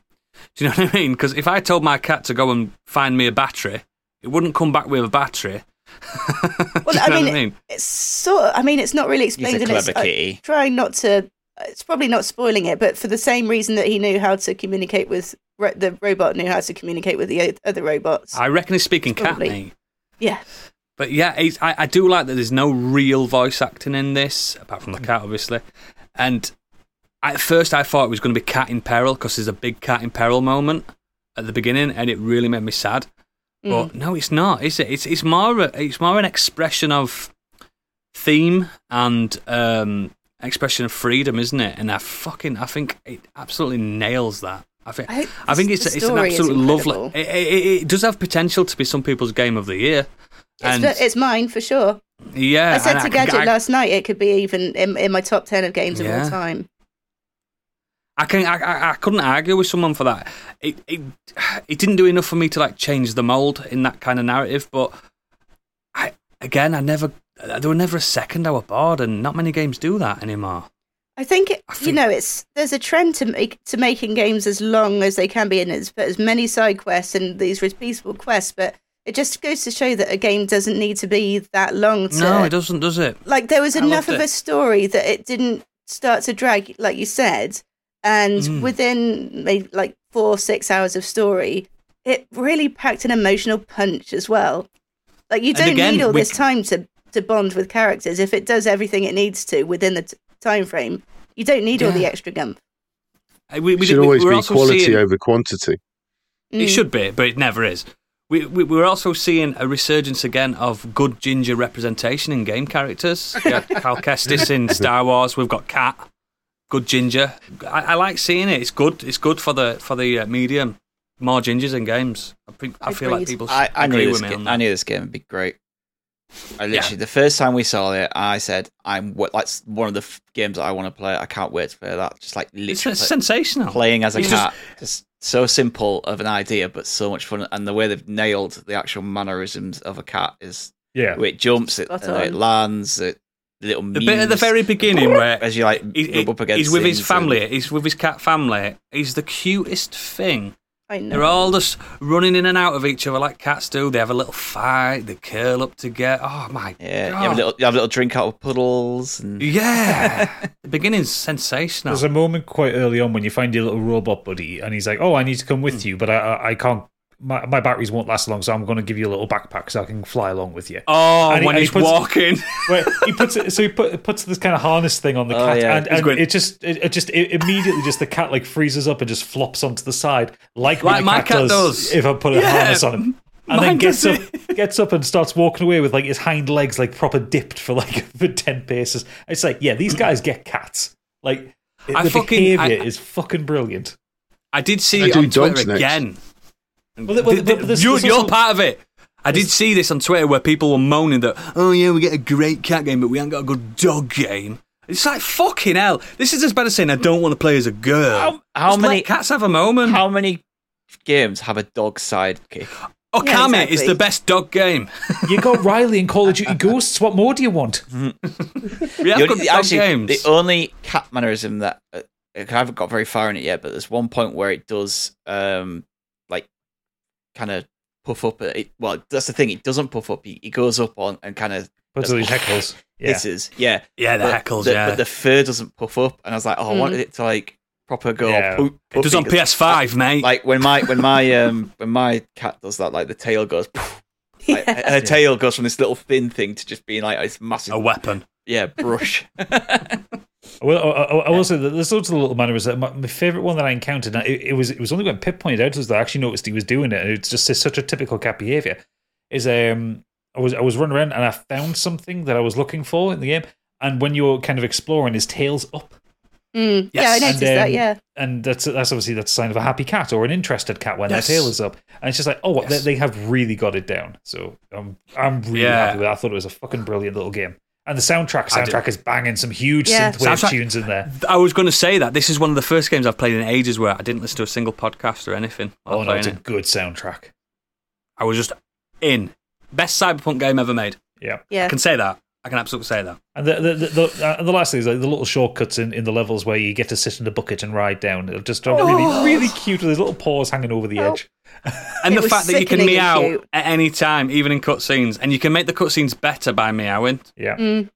If you are a cat lover, though, I have a testament to this because Candy was playing it last night after we'd finished our D&D recording, and she was getting to the end of it and finishing, and I said, it's a mascara warning. And I have a series of pictures of Candy's mascara getting further and further down her cheeks. Mate, it got that ending got me as well. Let's talk the ending, please. Yeah, I know, but all I'm saying is if you're a mascara wearer, when you get to the end of the game, make sure you take it off. Mm-hmm. Mm-hmm. Excellent. This podcast has gone on long enough. Let's end it. I'm joking. It's time for the final topic of our summer extravaganza. We are going to talk about heat. The heat, not the film, the actual temperature. Films or mediums that's got a real emphasis on heat, hotness, sweating, all in betweens. So, who's the hottest of us all? pretty warm right now, to be fair. Warm. There you go then, Stig. You've just nominated yourself to go first. That's fine. Got to go at some point. Gotta go. So, if there's one film in recent years that exudes heat, for me, it's Mad Max Fury Road. Hot. Yep, this film came out in 2015. It's the prequel to Mel Gibson's films of the 70s and 80s, and I think just one of the best action films of the last... one of the best action films ever made, to be fair, yeah. Don't even have to quantify it within the last 10 years. No. It is just one of the best action films ever made. But where it obviously fits in with this week's feature is the way the film looks, how it's shot, how it's edited, everything just looks hot, sweaty, sweltering, mate. Sweltering. Yeah, absolutely. So I was kind of looking up a few things as well. I found this said the original Fury Road was intended to be shot in Broken Hills in New South Wales, Australia. But after several years of heavy rainfall, the area started to bloom with wildflowers. Yeah. So it made it unsuitable to film as a wasteland. So they moved it to... We need a desert. The deserts of Namibia. It's a coastal African country where they have sand dunes measuring 1,000 feet high and 20 miles long. Frequent sandstorms and intense heat required special precautions by the camera crew. And it shows because in the actual film it's filmed in this hot, dry location, and you really get a sense of that when you're watching it. Like I said, everything looks hot, everyone looks sweaty. Even the vehicles look like they're sweating. You know, these big, huge, bulking metal monstrosities that they've made with, where everything just, it looks like if you touch them, you would burn your hand. Like all these engines just in this, when they have the engine at the front, like a Dom Toretto style. Yeah, V8. Yeah, and they've all got stuff like that going on. They've all got these exhaust pipes just flowing flames everywhere. And Witness me! On the top of that, there's like a sepia colour grading over the top of it all to make it just look even hotter. And it just makes this... It's a post-apocalyptic world, isn't it? It's post-apocalypse. It genuinely looks like hell on earth. Like it's scorched earth, isn't it? It's water as a resource is more valuable than any other. Yeah, it's sensational. And the big set piece with the sand storm, like the huge storm that comes in, that just makes it look even more of a hellscape. It looks terrifying. Huge sand tornadoes. There's lightning crashing everywhere.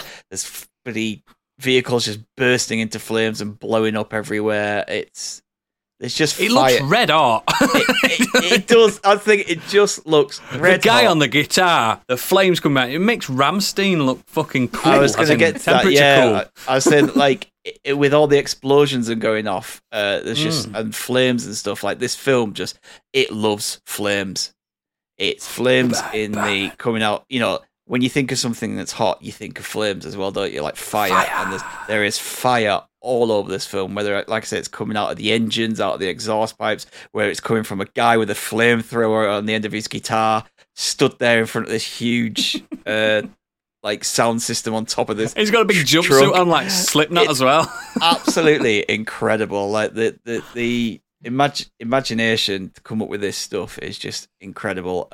Tom Hardy said that this isn't a film. When you're watching this, you're inside his head. Yes, yeah. What's his name? Frank Miller, isn't it? George Miller. George Miller. Sorry, yeah. He said you're just in George Miller's head, like you're not in the film. Like it's just everything that's just whirling around in his head. Which is mad to think because he is an OAP. Yeah, he's not a young man. No, but he's, they're working on two sequels, a prequel and a sequel to this now as well. The only gripe I've got with this film, because I think it's a fucking masterpiece. I wish they had the balls to just call it Furiosa. Yeah. Yeah, but that's coming now, isn't it? So yeah, because it's not a Mad Max film, is it? Definitely more her film. He's just in it. He's just in it. He hardly speaks. He mumbles a lot, but he looks fucking just like he's just got that. He's the new mask on where he's held prisoner, and sweating all the time. It's on the Blu-ray. There's a behind the scenes, and there's a scene where Tom Hardy's got off the bonnet, and where he's got that top on. That it's like a weird burlap chuffing top or something like that.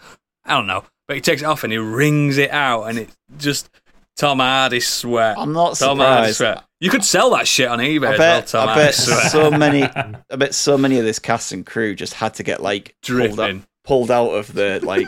Yeah, when I've been leather. to the gym and I've got my bloody body warmer thing stuck to me, I'm like, Kate, you're gonna have to peel this off me. Can you get my leotard off, please? Yeah. But yeah, it's like I said, everything in this film looks and feels intense. The landscapes, the huge trucks, vehicles, the flames, explosions, the sand. It makes you want to be at the bottom of that waterfall that Immortan Joe bumps on everyone. God, yeah. But even at that point as well, like you look at the people and they are dry, they're dirty, their skin, the lips are all cracked because it's just hot. That water looks warm, extremely fucking hot. Yeah. Oh, And yeah, great. I just couldn't think of like a film that was. I've got some good ones that I want to mention. I'll mention in the green room, but Yep. this film was just the heat is there from the beginning to the end. It isn't just There's lots of shots of just the not sun just as well. the Just setup. like Yeah, it's just incredible. to hammer it home. There's a fucking sun up there. Have you seen a cloud? No. Yeah. Have you seen any shade? Because there's no fucking No. shade out in the desert. No. And you're I do all like the blowing juxtaposition blowing with each other up. with the night time though. How it is cooler and people have got you can see the goosebumps on their arms because deserts get cold and stuff. I do like that, and then it brings home the heat at the finale. They're It's fantastic. ridiculous, aren't they? I need to Deserts rewatch are- that movie again. What a Just- stupid fucking biome, a desert. What It a is. stupid thing. Make your mind up. Yep, that's mad. Excellent. Biggie! So I went in a slightly different direction, but bear with me. Leave it open. I want to talk about J-Lo. So for me, Are you being serious? She's up. there is a reason. So for me, I'm worried. I developed a massive crush on J-Lo back in the day. And it And made it you was hot, for two yeah? reasons. It was for two reasons, because she appeared in two back-to-back movies, 97 and 98. And the first movie that she appeared in that I kind of first was like, oh, who's she? Was U-Turn. And it was directed by the Oliver Stone. It was an unusual departure I've for never even him. heard of this. And I love Oliver Stone. Well, you know what a lot of his movies are, these sort of political dramas and stuff that he's generally renowned for. But this is slightly different. So this starred, it was quite a massive cast actually. I'll run through a few of the big names. Sean Penn plays the main character, Bobby Cooper. What? Jennifer Lopez, Nick Nolte, Powers Booth, Claire Danes, Joaquin Phoenix, John Voight, Fucking Billy hell. Bob Thornton, Julie Haggerty, Liv Tyler, and Laurie Metcalf all appear with Was different this cameos film in being this. all my life? Christ, everyone's in it. Fucking hell. And it was filmed during bizarrely November 96 through to January 97, but it was on location hottest in month. Superior in Arizona. And Oh, sorry, it was, sorry to interrupt, Biggie. I've just gone onto the Wikipedia. John Voight plays a character called Blind Indian. Ooh. It says it says blind man on IMDb. Yeah, because they've retconned it. Also, looking at the trailer for this, it's coming up on IMDb. I'm not surprised that you developed a crush on her. yeah. So it was filmed in other areas of Arizona and California, including the Coachella Valley.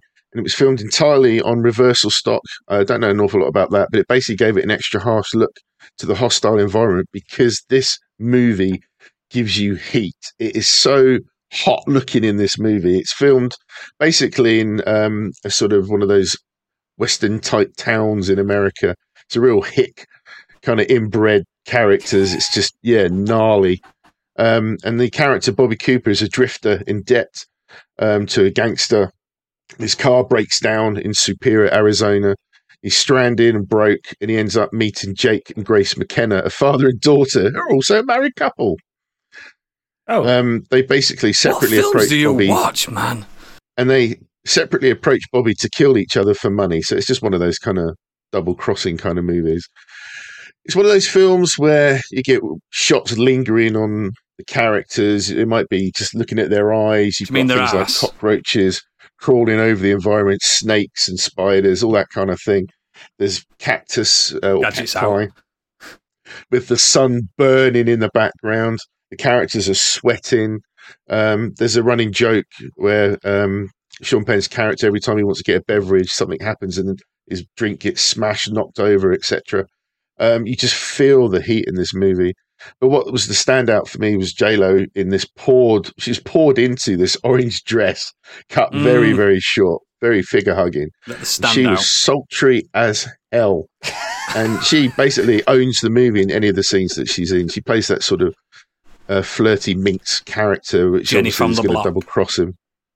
But, yeah, I thought she was fantastic in this. And then following that, she then went on to appear in Out of Sight, one of my favourite movies of all time, which was directed by Steven Soderbergh and starred George Clooney, of course. And what stood out for this was that, again, it was a completely different against-type character for J-Lo.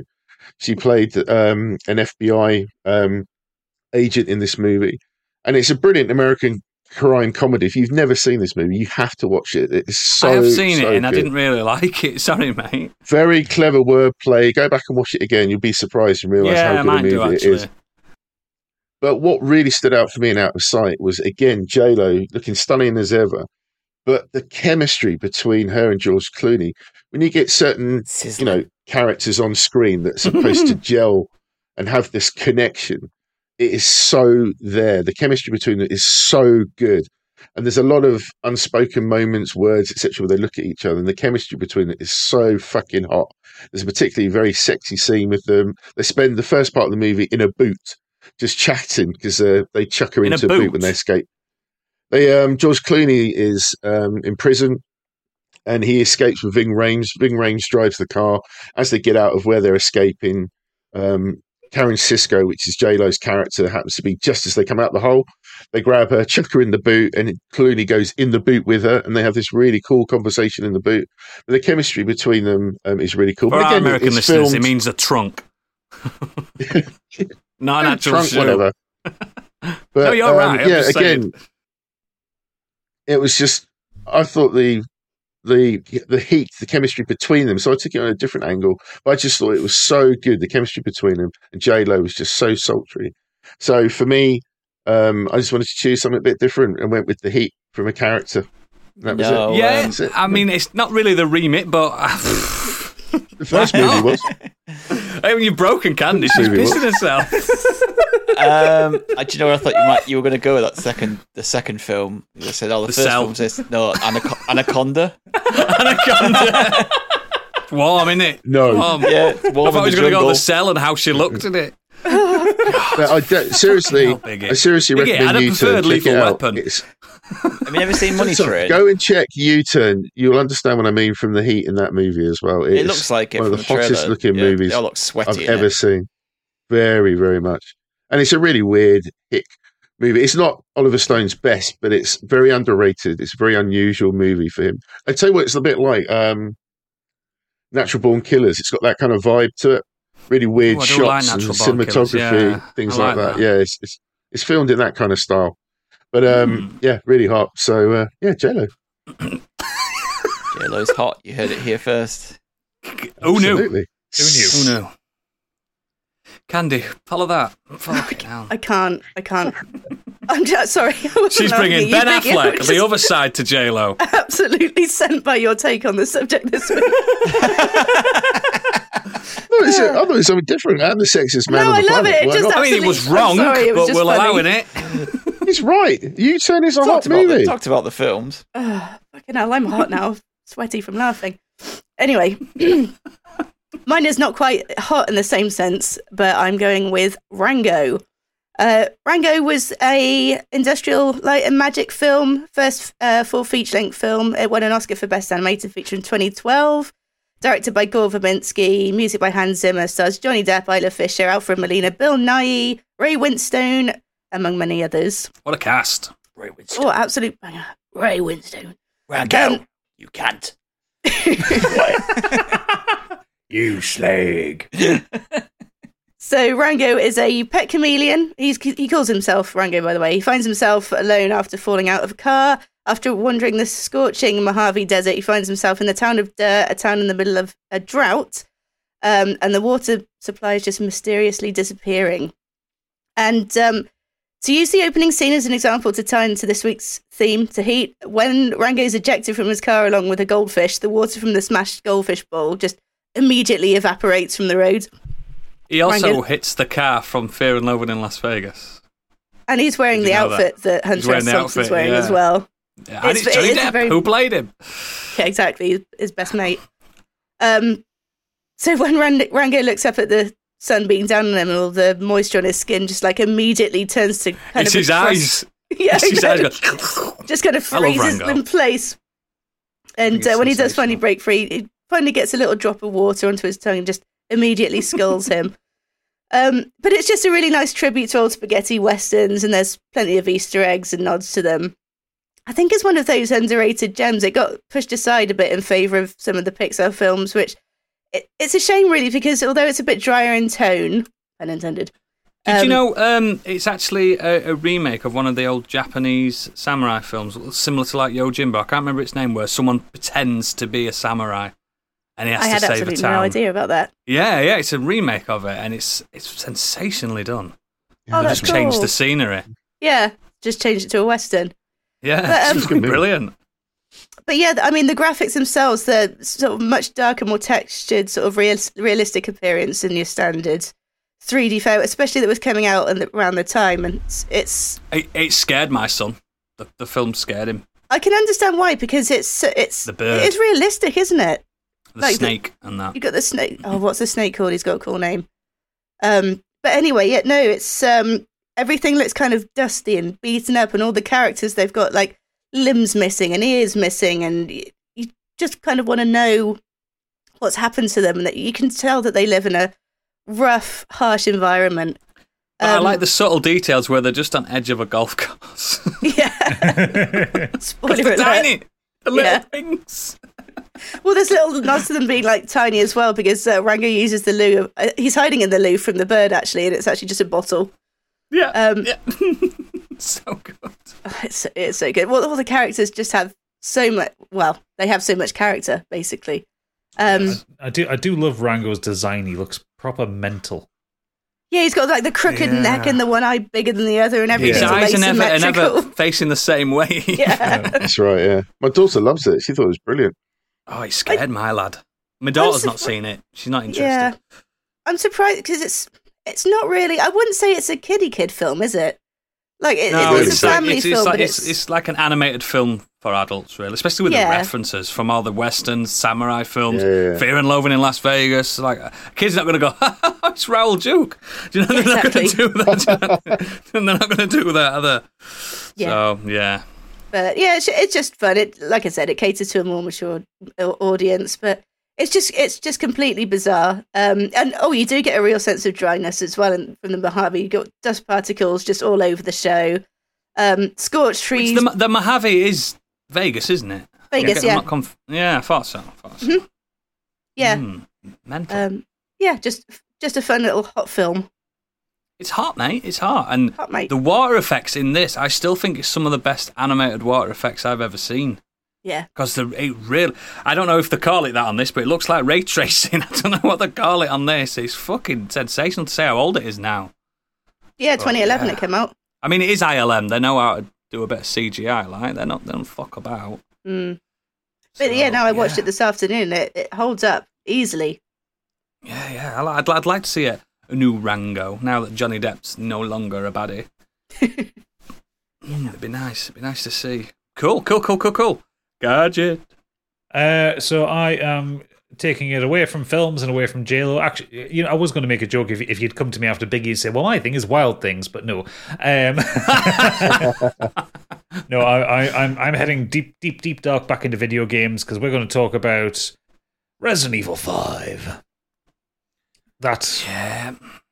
Actually, shockingly enough, when I went back and I thought this was universally hated. Critics loved this. This is a really high Metascore. It's the highest. It was the highest grossing Capcom game as well. Yeah, mental. Anyway, At one point. Yeah, Resident Evil Mate. 5 came out in 2009 after... Was it 2005 for Resident Evil 4? So kind of a 4 or 5 year gap between them. This is the first one without Shinji Mikami. This one completely... And you can tell. And you can tell. This is the one where Chris Redfield goes to Africa to shoot a lot of brown people. And Yep. yeah, it's a bit of a racist game. The white man goes and A shoots little bit. the African It lady. can't be racist. He's got a black partner. But she's like really light skinned as well, that people very Yeah. immediately noticed. Oh, God, it's such a shame, isn't it? But yeah, you're the big buff American going shooting really poor people in the West African American freedom, country. mate. I think he heard that there was oil there, so you had to go in like Freedom from your lives. Yeah. But yes, the game is set in the fictional West African country of Kijuju, where Umbrella are up to their shady antics all over again. And Fantastic token African name as well. Even the Kijuju. name sounds like Racist. Yeah. well, and the people that you're fighting are the Majini. Racist. The game follows kind of almost directly on from Resident Evil 4, where what was the last Plagus parasite in that game has now become the Ouroboros virus. This game is in Africa. It's hot. The one thing, the art direction in Resident Evil 5, for all the game's narrative and mechanical faults, the art direction in 5 really sells that you're in kind of the desert. You're in kind of poor areas. It's wobbly. It's you can see the wobbly, light it's bouncing off hazy. the ground. It's got a kind of like washed out color palette, so everything feels kind of oppressively hot. Yeah. You even when you're at nighttime, it feels like it's still hot. Yeah, it does. But of course, the big one and the thing that everyone remembers this game, this is the one that ends in a volcano because reasons. The hottest place on Earth. Where Chris Redfield gets to punch a boulder in half so he can save Sheva from Albert Wesker's mutated version. He punches it to use as a bridge, remember? Oh yeah, he does. Yeah, but it's fine, Gadget, because he wasn't very nice anyway. Oh, that's such a good reference.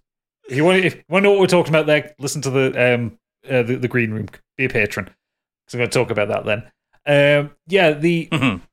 It's a very silly, very offensive game in so many different ways. Very offensive game. But I will say, it really does That on sell the box. being in Africa. I think It plays well. Yeah, it plays well. Yeah, fun to play it. Not single player because No. as well as Because Sheva is terrible. Yeah, as well as kind of slightly whitewashing Sheva, so she doesn't really look like she's from Africa. She looks mixed race, doesn't she? She very much does look mixed race. They also gave her the AI of a doorstop because Probably worse. because if you give your AI partner. You have a limited inventory, so you'll find the big gun or something. So you'll give it to her. I don't want to use it. I don't want to waste the ammo. What does she do? Immediately empties all the ammo into the enemies. Yeah, you've got like 6 spaces each, haven't you? Yeah. Something like that. You offload your healing items so you've got more space for killing things. And what does she do? She uses them. Every 5 seconds, she's healing you. Every time you lose 1 Even HP. at full health. Even at full health, she uses them. If you play it in co-op, like either online or kind of couch co-op, it's really fun big laugh. experience. As long as you can get past shooting African people, or going into the African Bayou, which I didn't realize was a thing, and shooting tribal people. It's supposed to be the wetlands of the Serengeti, even though you're in West Africa. Yeah, but you're on hoverboats that you would find in the Everglades. Yeah, and then you kill Crocodiles. tribes people. And crocodiles, don't forget the crocodiles. Yeah, and crocodiles, yeah. And then, oh no, the game can't be racist because then you kill white Africans. Don't worry, guys. Oh, yeah. Killing them all. Killing them all. Well, yeah, the game does bring the heat because, yes, this is the one with the volcano, where Albert Wesker has mutated himself with the Ouroboros virus, become a crazed monster. He has to kill Chris Redfield. That's all he exists He to wants do global now. saturation as well, doesn't he? He's past the point of that. He just wants Chris Redfield dead. That's all he wants in that's life true. at this point. So he mutates himself. Yes! And you get the most... I remember the first time I played it, and I'm thinking, like, okay, this is Resident Evil. Resident Evil is very silly. But we're actually inside a volcano. And running around on rocks in the magma. Yeah, an active volcano. Active volcano. That's about to erupt. That does erupt when you manage to get out and put 2 rockets into Wesker's face. Oh my god, very, very stupid game, but very hot. Very, very hot game. So yeah, that's super. I mean, It's hard to recommend it. Personally, I think it's the worst Resident Evil game ever made. I think still think 6 is somewhat better. I still think 6 is worse. Oh, it's still shite. They're both fucking shit, man. I think both terrible games. Resident Evil 5, Revelations. Resident Evil 5, I can hate play it. You know? Yeah, if you want some co-op action, play Revelations 2. Oh, Rev 2 be is fantastic. Don't be an idiot. Just play that. Yeah, excellent. It's a hot game with some hot biceps in it. Oh yeah. So, I mean, that is the other thing. The character models. Chris does have a 32-inch bicep or something stupid. He's been to the gym since Resident Evil Code Veronica. Yeah, in Code Veronica, he was a slim twink. Oh yeah, and then he's been to the gym. He's beefcaked. Wow. Yeah, he's even bigger in 6, which is weird. He's wider than he is tall. Specifically, so he can punch those boulders. And of course, from Resident Evil 8, you do get that wonderful little reference back to it from boulder punching bastard. Yeah, you call him boulder punching asshole. Yeah, that's it. Oh, that's why they were tank controls. Way. Not in that game though. That would have worked, but never mind. I'll allow it. Yes. So it's just me now, isn't it? Just you now. I'm here to talk about one of my favourite films of all time, Sunshine, 2007. What's hotter than the sun? I tell you, not very much. A bigger Directed sun. by a bigger sun. Yes, I'm on about in our solar system. Let's just count the Sol system for now. Directed by Danny Boyle. Daniel? Why did I put Daniel? Danny Boyle. Giving him his Sunday name. Is he in trouble? Daniel. He's in trouble. He's in trouble with the back half of this film anyway. Written by Alex Garland. He's got a lot of press on this podcast in the last few weeks. We should start charging him. Also, scientifically advised by Professor Brian Cox, who I also love. Starring Cillian Murphy, Chris Evans, Rose Byrne, Cliff Curtis, Michelle Yeoh, Hiroyuki Sanada, Benedict Wong, and Mark Strong, to name a few. So, let me read the official synopsis and let me tell you how it's wrong. So, 50 years into the future, the sun begins to die, and Earth is dying as a result. A team of astronauts are sent to revive the sun, but the mission fails. 7 years later, a new team are sent to finish the mission as mankind's last hope. First off, again, the synopsis is entirely fucking wrong. Wrong. And famously, Garland and Boyle argued on how to market this film. Garland wanted a grounded, scientific versus faith in God narrative, whilst Danny Boyle just wanted a sci-fi horror tale. And they met each other halfway, literally, and did both. And essentially made two films with a very, very obvious halfway point that changes the genre entirely and scientifically. So the synopsis does state that the crew are attempting to reignite the sun because it is dying. This is wrong. The film doesn't say that at all. And I've seen this film many, many times, and I've done some research on it as well. This is what Hollywood intervention does to a marketing push. They're not trying to reignite the sun at all. They're actually trying to eradicate a cue ball, which is a real scientific phenomena. This is a form of matter which is basically stable at high density without fusion. I've done the research, guys, but also will not evaporate. So this causes problems with the sun, which is a self-regulating fusion reaction, as we all know, and it blocks direct light from our sun to Earth, forcing a new ice age quicker than it should have been. Funnily enough, fun fact, this has happened 3 times in recorded Earth history. Well, not recorded history. I say recorded Earth history. When was the last time we had an ice age? Did I miss it? Yeah, we've found evidence to suggest that this has happened 3 times and could theoretically happen at any time again. There's no signs of a cue ball happening. It can just happen at any time. So, I don't know if you guys have seen Sunshine. I have. I love it. I think it's sensational. I think it's better than Event Horizon, personally. It's way better. So, this film is, in my opinion, at its best when it deals with the mental health of the crew, especially Psych Officer Searle and the mission director, an ex-Navy SEAL Mace, played by Chris Evans. He's getting the love this week as well. With the knowing fact that they are literally heading towards the sun in a spaceship called the Icarus 2. I mean, why would you call a ship the Icarus? On the nose, that. Yeah. It does mention why, because Icarus did burn up in the sun, and that's exactly what they kind of want to do. It's more than enough to fuck someone's mind up knowing that they're basically hurtling through space towards the greatest nuclear reaction known in our solar system. So yeah, you'd expect them to be a bit fucked up by that. Also, the film tackles the nature versus science hypothesis. If the sun has a cue ball, do we have the right to stop it, or is it natural selection at play? And does fate need intervention? Who knows? Who knows? There's some good like moral quandaries in the film throughout, but my favourite aspect of the film is like humanity's evolutionary obsession with the sun. Like, look at modern day sun chasers in Benidorm, and the fact that like darkness is inherently seen as evil or blindness and uncertainty. Like we have evolved to be afraid of the dark because of the power of the sun. The sun is the exact antithesis of the darkness. Heat giving life and the sun dictating our natural body clocks. It's powerful in that way, and it holds up fantastically to this day. Or at least the first half does. This is where it takes a nosedive. So, spoiler alert for Sunshine if you've not watched this film.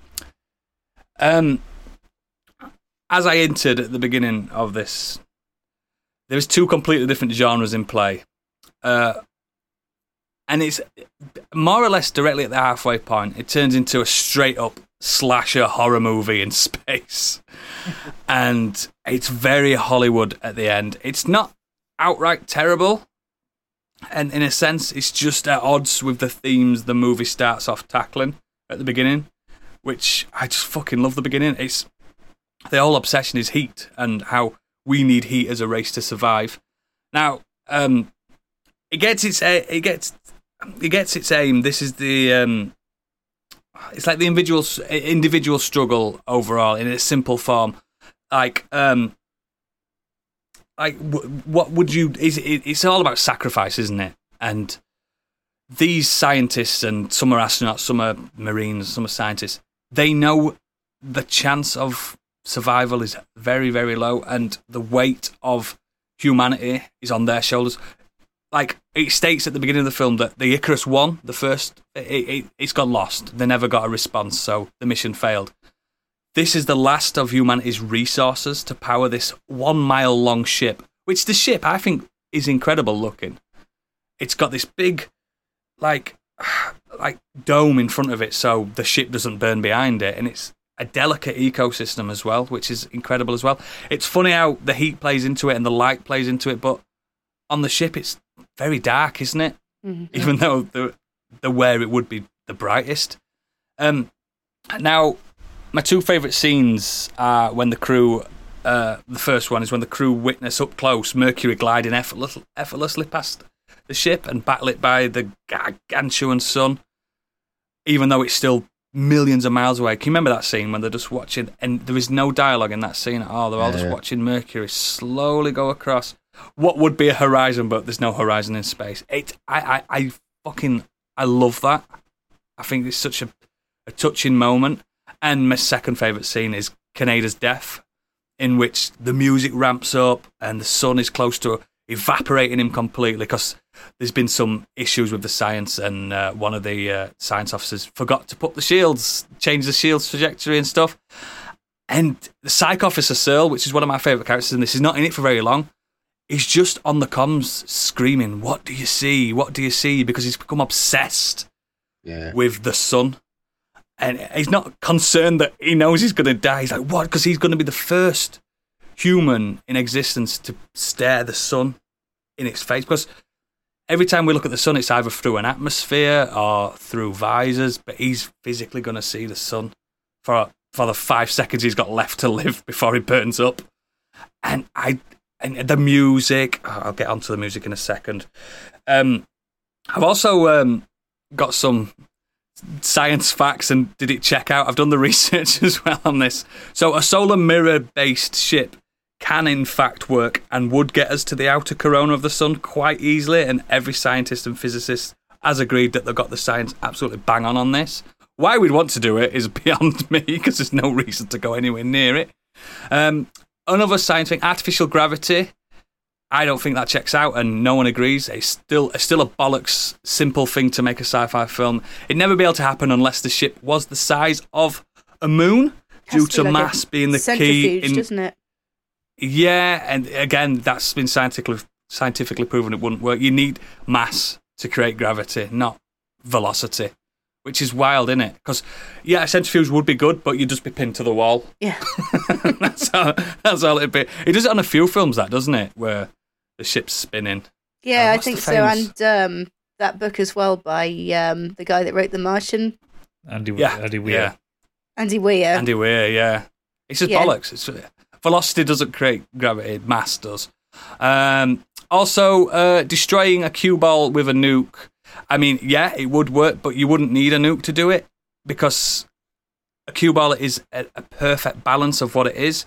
So even theoretically dropping a human hair onto a cue ball would disrupt it and it'd dissipate. You don't need to nuke it. You just need to unbalance it, which is, again, overkill. Let's send the nukes in. And reality and time distortion is a big key factor in this. That would happen.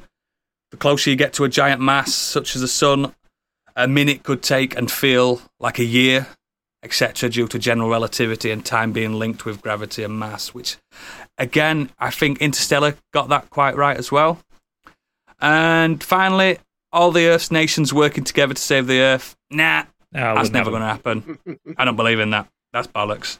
But yeah, the heat is the prime component of this film. It is about the fucking sun and how Earth is ice.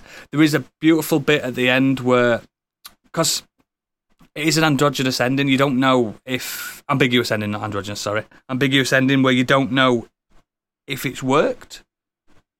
She just... Kappa, the main character, Cillian Murphy's character's sister, looks up at the sun and it's particularly bright that morning. Has it worked, or is it just... Do you know what I mean? Cool, I do like that ending, but I don't think the film would be the film that it is without the soundtrack. Most of it by Underworld, but a particular track, Adagio in D minor by John Murphy, is still without doubt my favourite single track from any movie ever made. Now, you've heard this song, even if you've not watched the film. It is, on record, the most used track on a film that hasn't got its own score ready yet. Do you know when sometimes they release early trailers? Yeah. They use this track. It is sensational bit of music. It's beautiful. It's every time I hear it, it reminds me of the wonder of man and science versus nature and stuff like that. I think it's fucking sensational. But again, my final thoughts on it. Ultimately, the film pretends to be hard sci-fi when in reality it's a spiritual film. When God is dying, the sun, God, is dying and devil has all control because there is a devil in this, or a devil analogy to it. Man's hubris. Who are we to fight extinction? Do we have the right to stop extinction? Can science defeat our gods and devils? And if we kill the devil himself, are we not in fact God? Which is a line said in the film. Super powerful, and that's coming from an atheist. I don't believe in that, but I do like the themes it's doing. So, to save humanity, one man had to fly across the surface of the sun, the ultimate sacrifice, without ever knowing if you've succeeded. Another line from the film. I think it's brilliant. I give it a 9 out of 10 due to the end, the halfway point. I'm not that big into the slasher bit at the end. But yeah, I think it's sensational. And again, it fits the remit, Big E, because it's about the sun. U-Turn had the sun in it. Hello. I think it's Danny Boyle's best film, and I think it's Alex Garland's best written work as well. I think it's brilliant. I wish they'd have stuck with the science, the first half, and I'd have been absolutely happy having just science going wrong for the whole film. Why couldn't we have the antagonist be themselves? Because they were fighting at the beginning, weren't they, and stuff like that, arguing. We didn't need a skinless Mark Strong running around asking if people were angels or not. Yeah, But that was weird. I do like the effect of Mark Strong in this, how he's constantly blurred, because it's quite scary. But yeah, really I think cool. it's sensational. It was just a weird Sensational combination, but it still worked. Yeah, it still works. Listen to that Adagio in D minor. Fuck me, that song. Wow. Whew. If you're brave enough, Gadget, you could play it at the end. It's fucking sensational. No. But yeah. I've already got my ending song picked out, and it ain't going to be serious. Yeah, because it is a very serious song. Listeners, listen to that tune and look up at the sun, but with glasses on, please. So yeah, what have our sun worshippers brought to the table there, Gadget? So, If any. We'll start off with that bloody yank himself at Sergeant Story. And he's just said Backdraft. Yeah, Yeah. that's Pretty what well I done, mention. That F King guy said Sunshine, a nice, hard, hot sci-fi with a slasher twist. And Great taste. he also says Texas Chainsaw Massacre. Everything about that movie is dry and has a coating of dust covered of sweat. Yeah. Even the music stings. I do love that scene where the sun's in the background going down and Leatherfaces are swinging. They go, "Ooh!" in the washing. Yeah. And beautiful that. Beautifully haunting. Xenos has said the first things that come to mind for me are the assorted volcanic maps in the Monster Hunter franchise. The older games, you needed a cold drink every 10 minutes just to not gradually die from the heat if your armor wasn't spec'd out to provide resistance to it. But they've taken that out now because it's really just an annoyance for the players. Though if you're stupid enough to stand right next to flowing magma, it will definitely still damage you. And of course, if a monster tortures you, it's going to hurt no matter what you're wearing. He's right. They do. Capcom know how to do fire, even in a volcano. He goes on to say the Metroid series has more than its fair share of overheated areas. Norfair from the original Metroid and the remake Zero Mission is the one I'm most familiar with. Gadget will remember there is a room in Metroid Dread where you're changing the flow of the fuel line causes the entire room you're in to begin catching fire and collapsing while you're still in it, followed by flooding half the level with the excess heat from the fuel leak. So that's fun. I love that level. Yeah, it's a fun sequence. I should probably also give mention to Asphodel in the game Hades. In Greek mythology, Asphodel is a big grassy field in the land of the dead, but in Hades it's been flooded with lava. And being a god does not give Zagreus any privileges in the sphere of not being on fire. Also, Hades in general, an obscenely hot game. Oh, it's hot, man. In the biggiest sense. In the biggest sense, yeah. A lot of very pretty gods. That is a thirsty game. And he finished off the last place I'm going to bring up, chiefly because it's the last place I'd ever want to go, is the assortment of volcanic areas in Guild Wars 2, of which the most notable is probably the Ring of Fire Islands. I'll let you guess why they're called that. You can visit scenic Ember Bay if you want to spend multiple hours trying to clear the Chalice of Tears jumping puzzle, named because it will absolutely make you cry when you inevitably miss a jump onto a razor-thin piece of rock and fall 50 feet into lava and die 20 minutes into the puzzle. And Dracarys Mons, which is a hollow volcano you get to explore from the inside.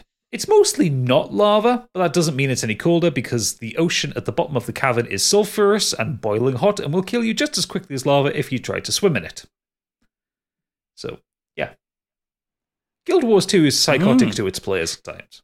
I don't think I know what Guild Wars 2 is. R1. What is it? It's an MMO like Final Fantasy 14. But it has the unique honor of being different in that you don't have to pay monthly to play it. You bought the game for 40 quid and that was it. You just played it for free. Hang on. Candy, are you drinking milk? No, pina colada. I thought you were drinking milk. I can see that it looks like milk though, but it's too hot for milk. Milk was a bad choice. Milk was a bad choice. Last up, Best Boy Angry Kurt, and what about the film Heat? I mean, yeah, sure. He says, no, my pick for this week is Pierce Brosnan's best film outside of the Bond films, and that is Dante's Peak. No one's ever said that's his best film ever. It's fucking shit. Mamma Mia was better. For those who don't, Thomas Crown Affair. For those who don't know, this film is a disaster film about a volcano erupting. I've seen it a couple of times growing up as it was a typical ITV Sunday night fodder, but it was still a great film. Was. However, I haven't seen it in years, so my memory is quite hazy. From what I remember, though, it's about a volcano which is supposed to be extinct, but Brosnan's character goes to investigate some suspicious activity in the area, and what do you know? His suspicion is correct, and it goes off big time. Cute typical disaster movie with lots of heat coming from the lava, putting people in perilous situations. Whenever anyone brings up the best disaster films, Dante's Peak always springs to mind, which must mean it's good. I mean, Kurt, I think if you watch it back again, I think you might have to correct yourself on that. Also starring Linda Hamilton. Yeah. In a non-Terminator role. Oh, God, this shit. It's proper shit. It is one of Brosnan's worst films. I think the only one worse than that is maybe Lawnmower Man. Yeah. He's great in Mrs. Doubtfire. He is. He's very good in Mrs. Doubtfire. Oh, fucking hell. But in Mrs. Doubtfire, all he's got to do is look pretty. Yeah, and he did. Dante's Peak reminds me of Volcano as well, the Tommy Lee Jones one, which was the good film, which is much better and way better. Almost my choice. Volcano is decent, but fucking Dante's Peak, man. Wow, I hadn't heard that in ages.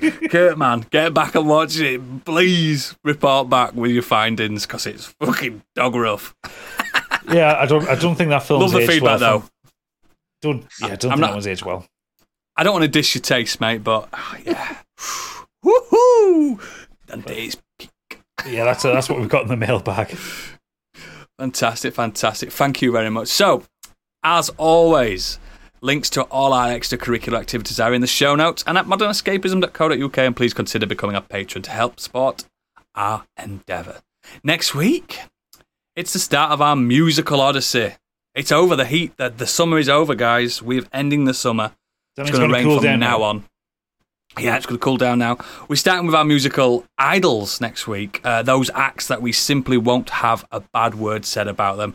And we loved their lows and live for their highs when we were younger, or even now. Be mindful as well. We don't mind getting feedback prior to our particular episodes. The schedule is on our website, so get writing in. If you're not interested in a topic we're going to do, just get writing in for one that you are. We do save them, and yeah, get writing in, guys. But that's been our summer theme and our first themed month. Did you like it?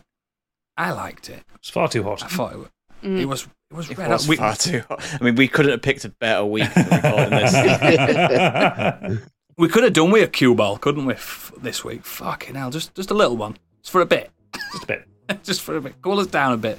But yeah, for anyone that is a patron, we will continue this discussion, this bumper episode over there. But to everyone else that's tight, I hope you enjoyed the heat. This has been a podcast. Good night. Bye. Bye. Yeah.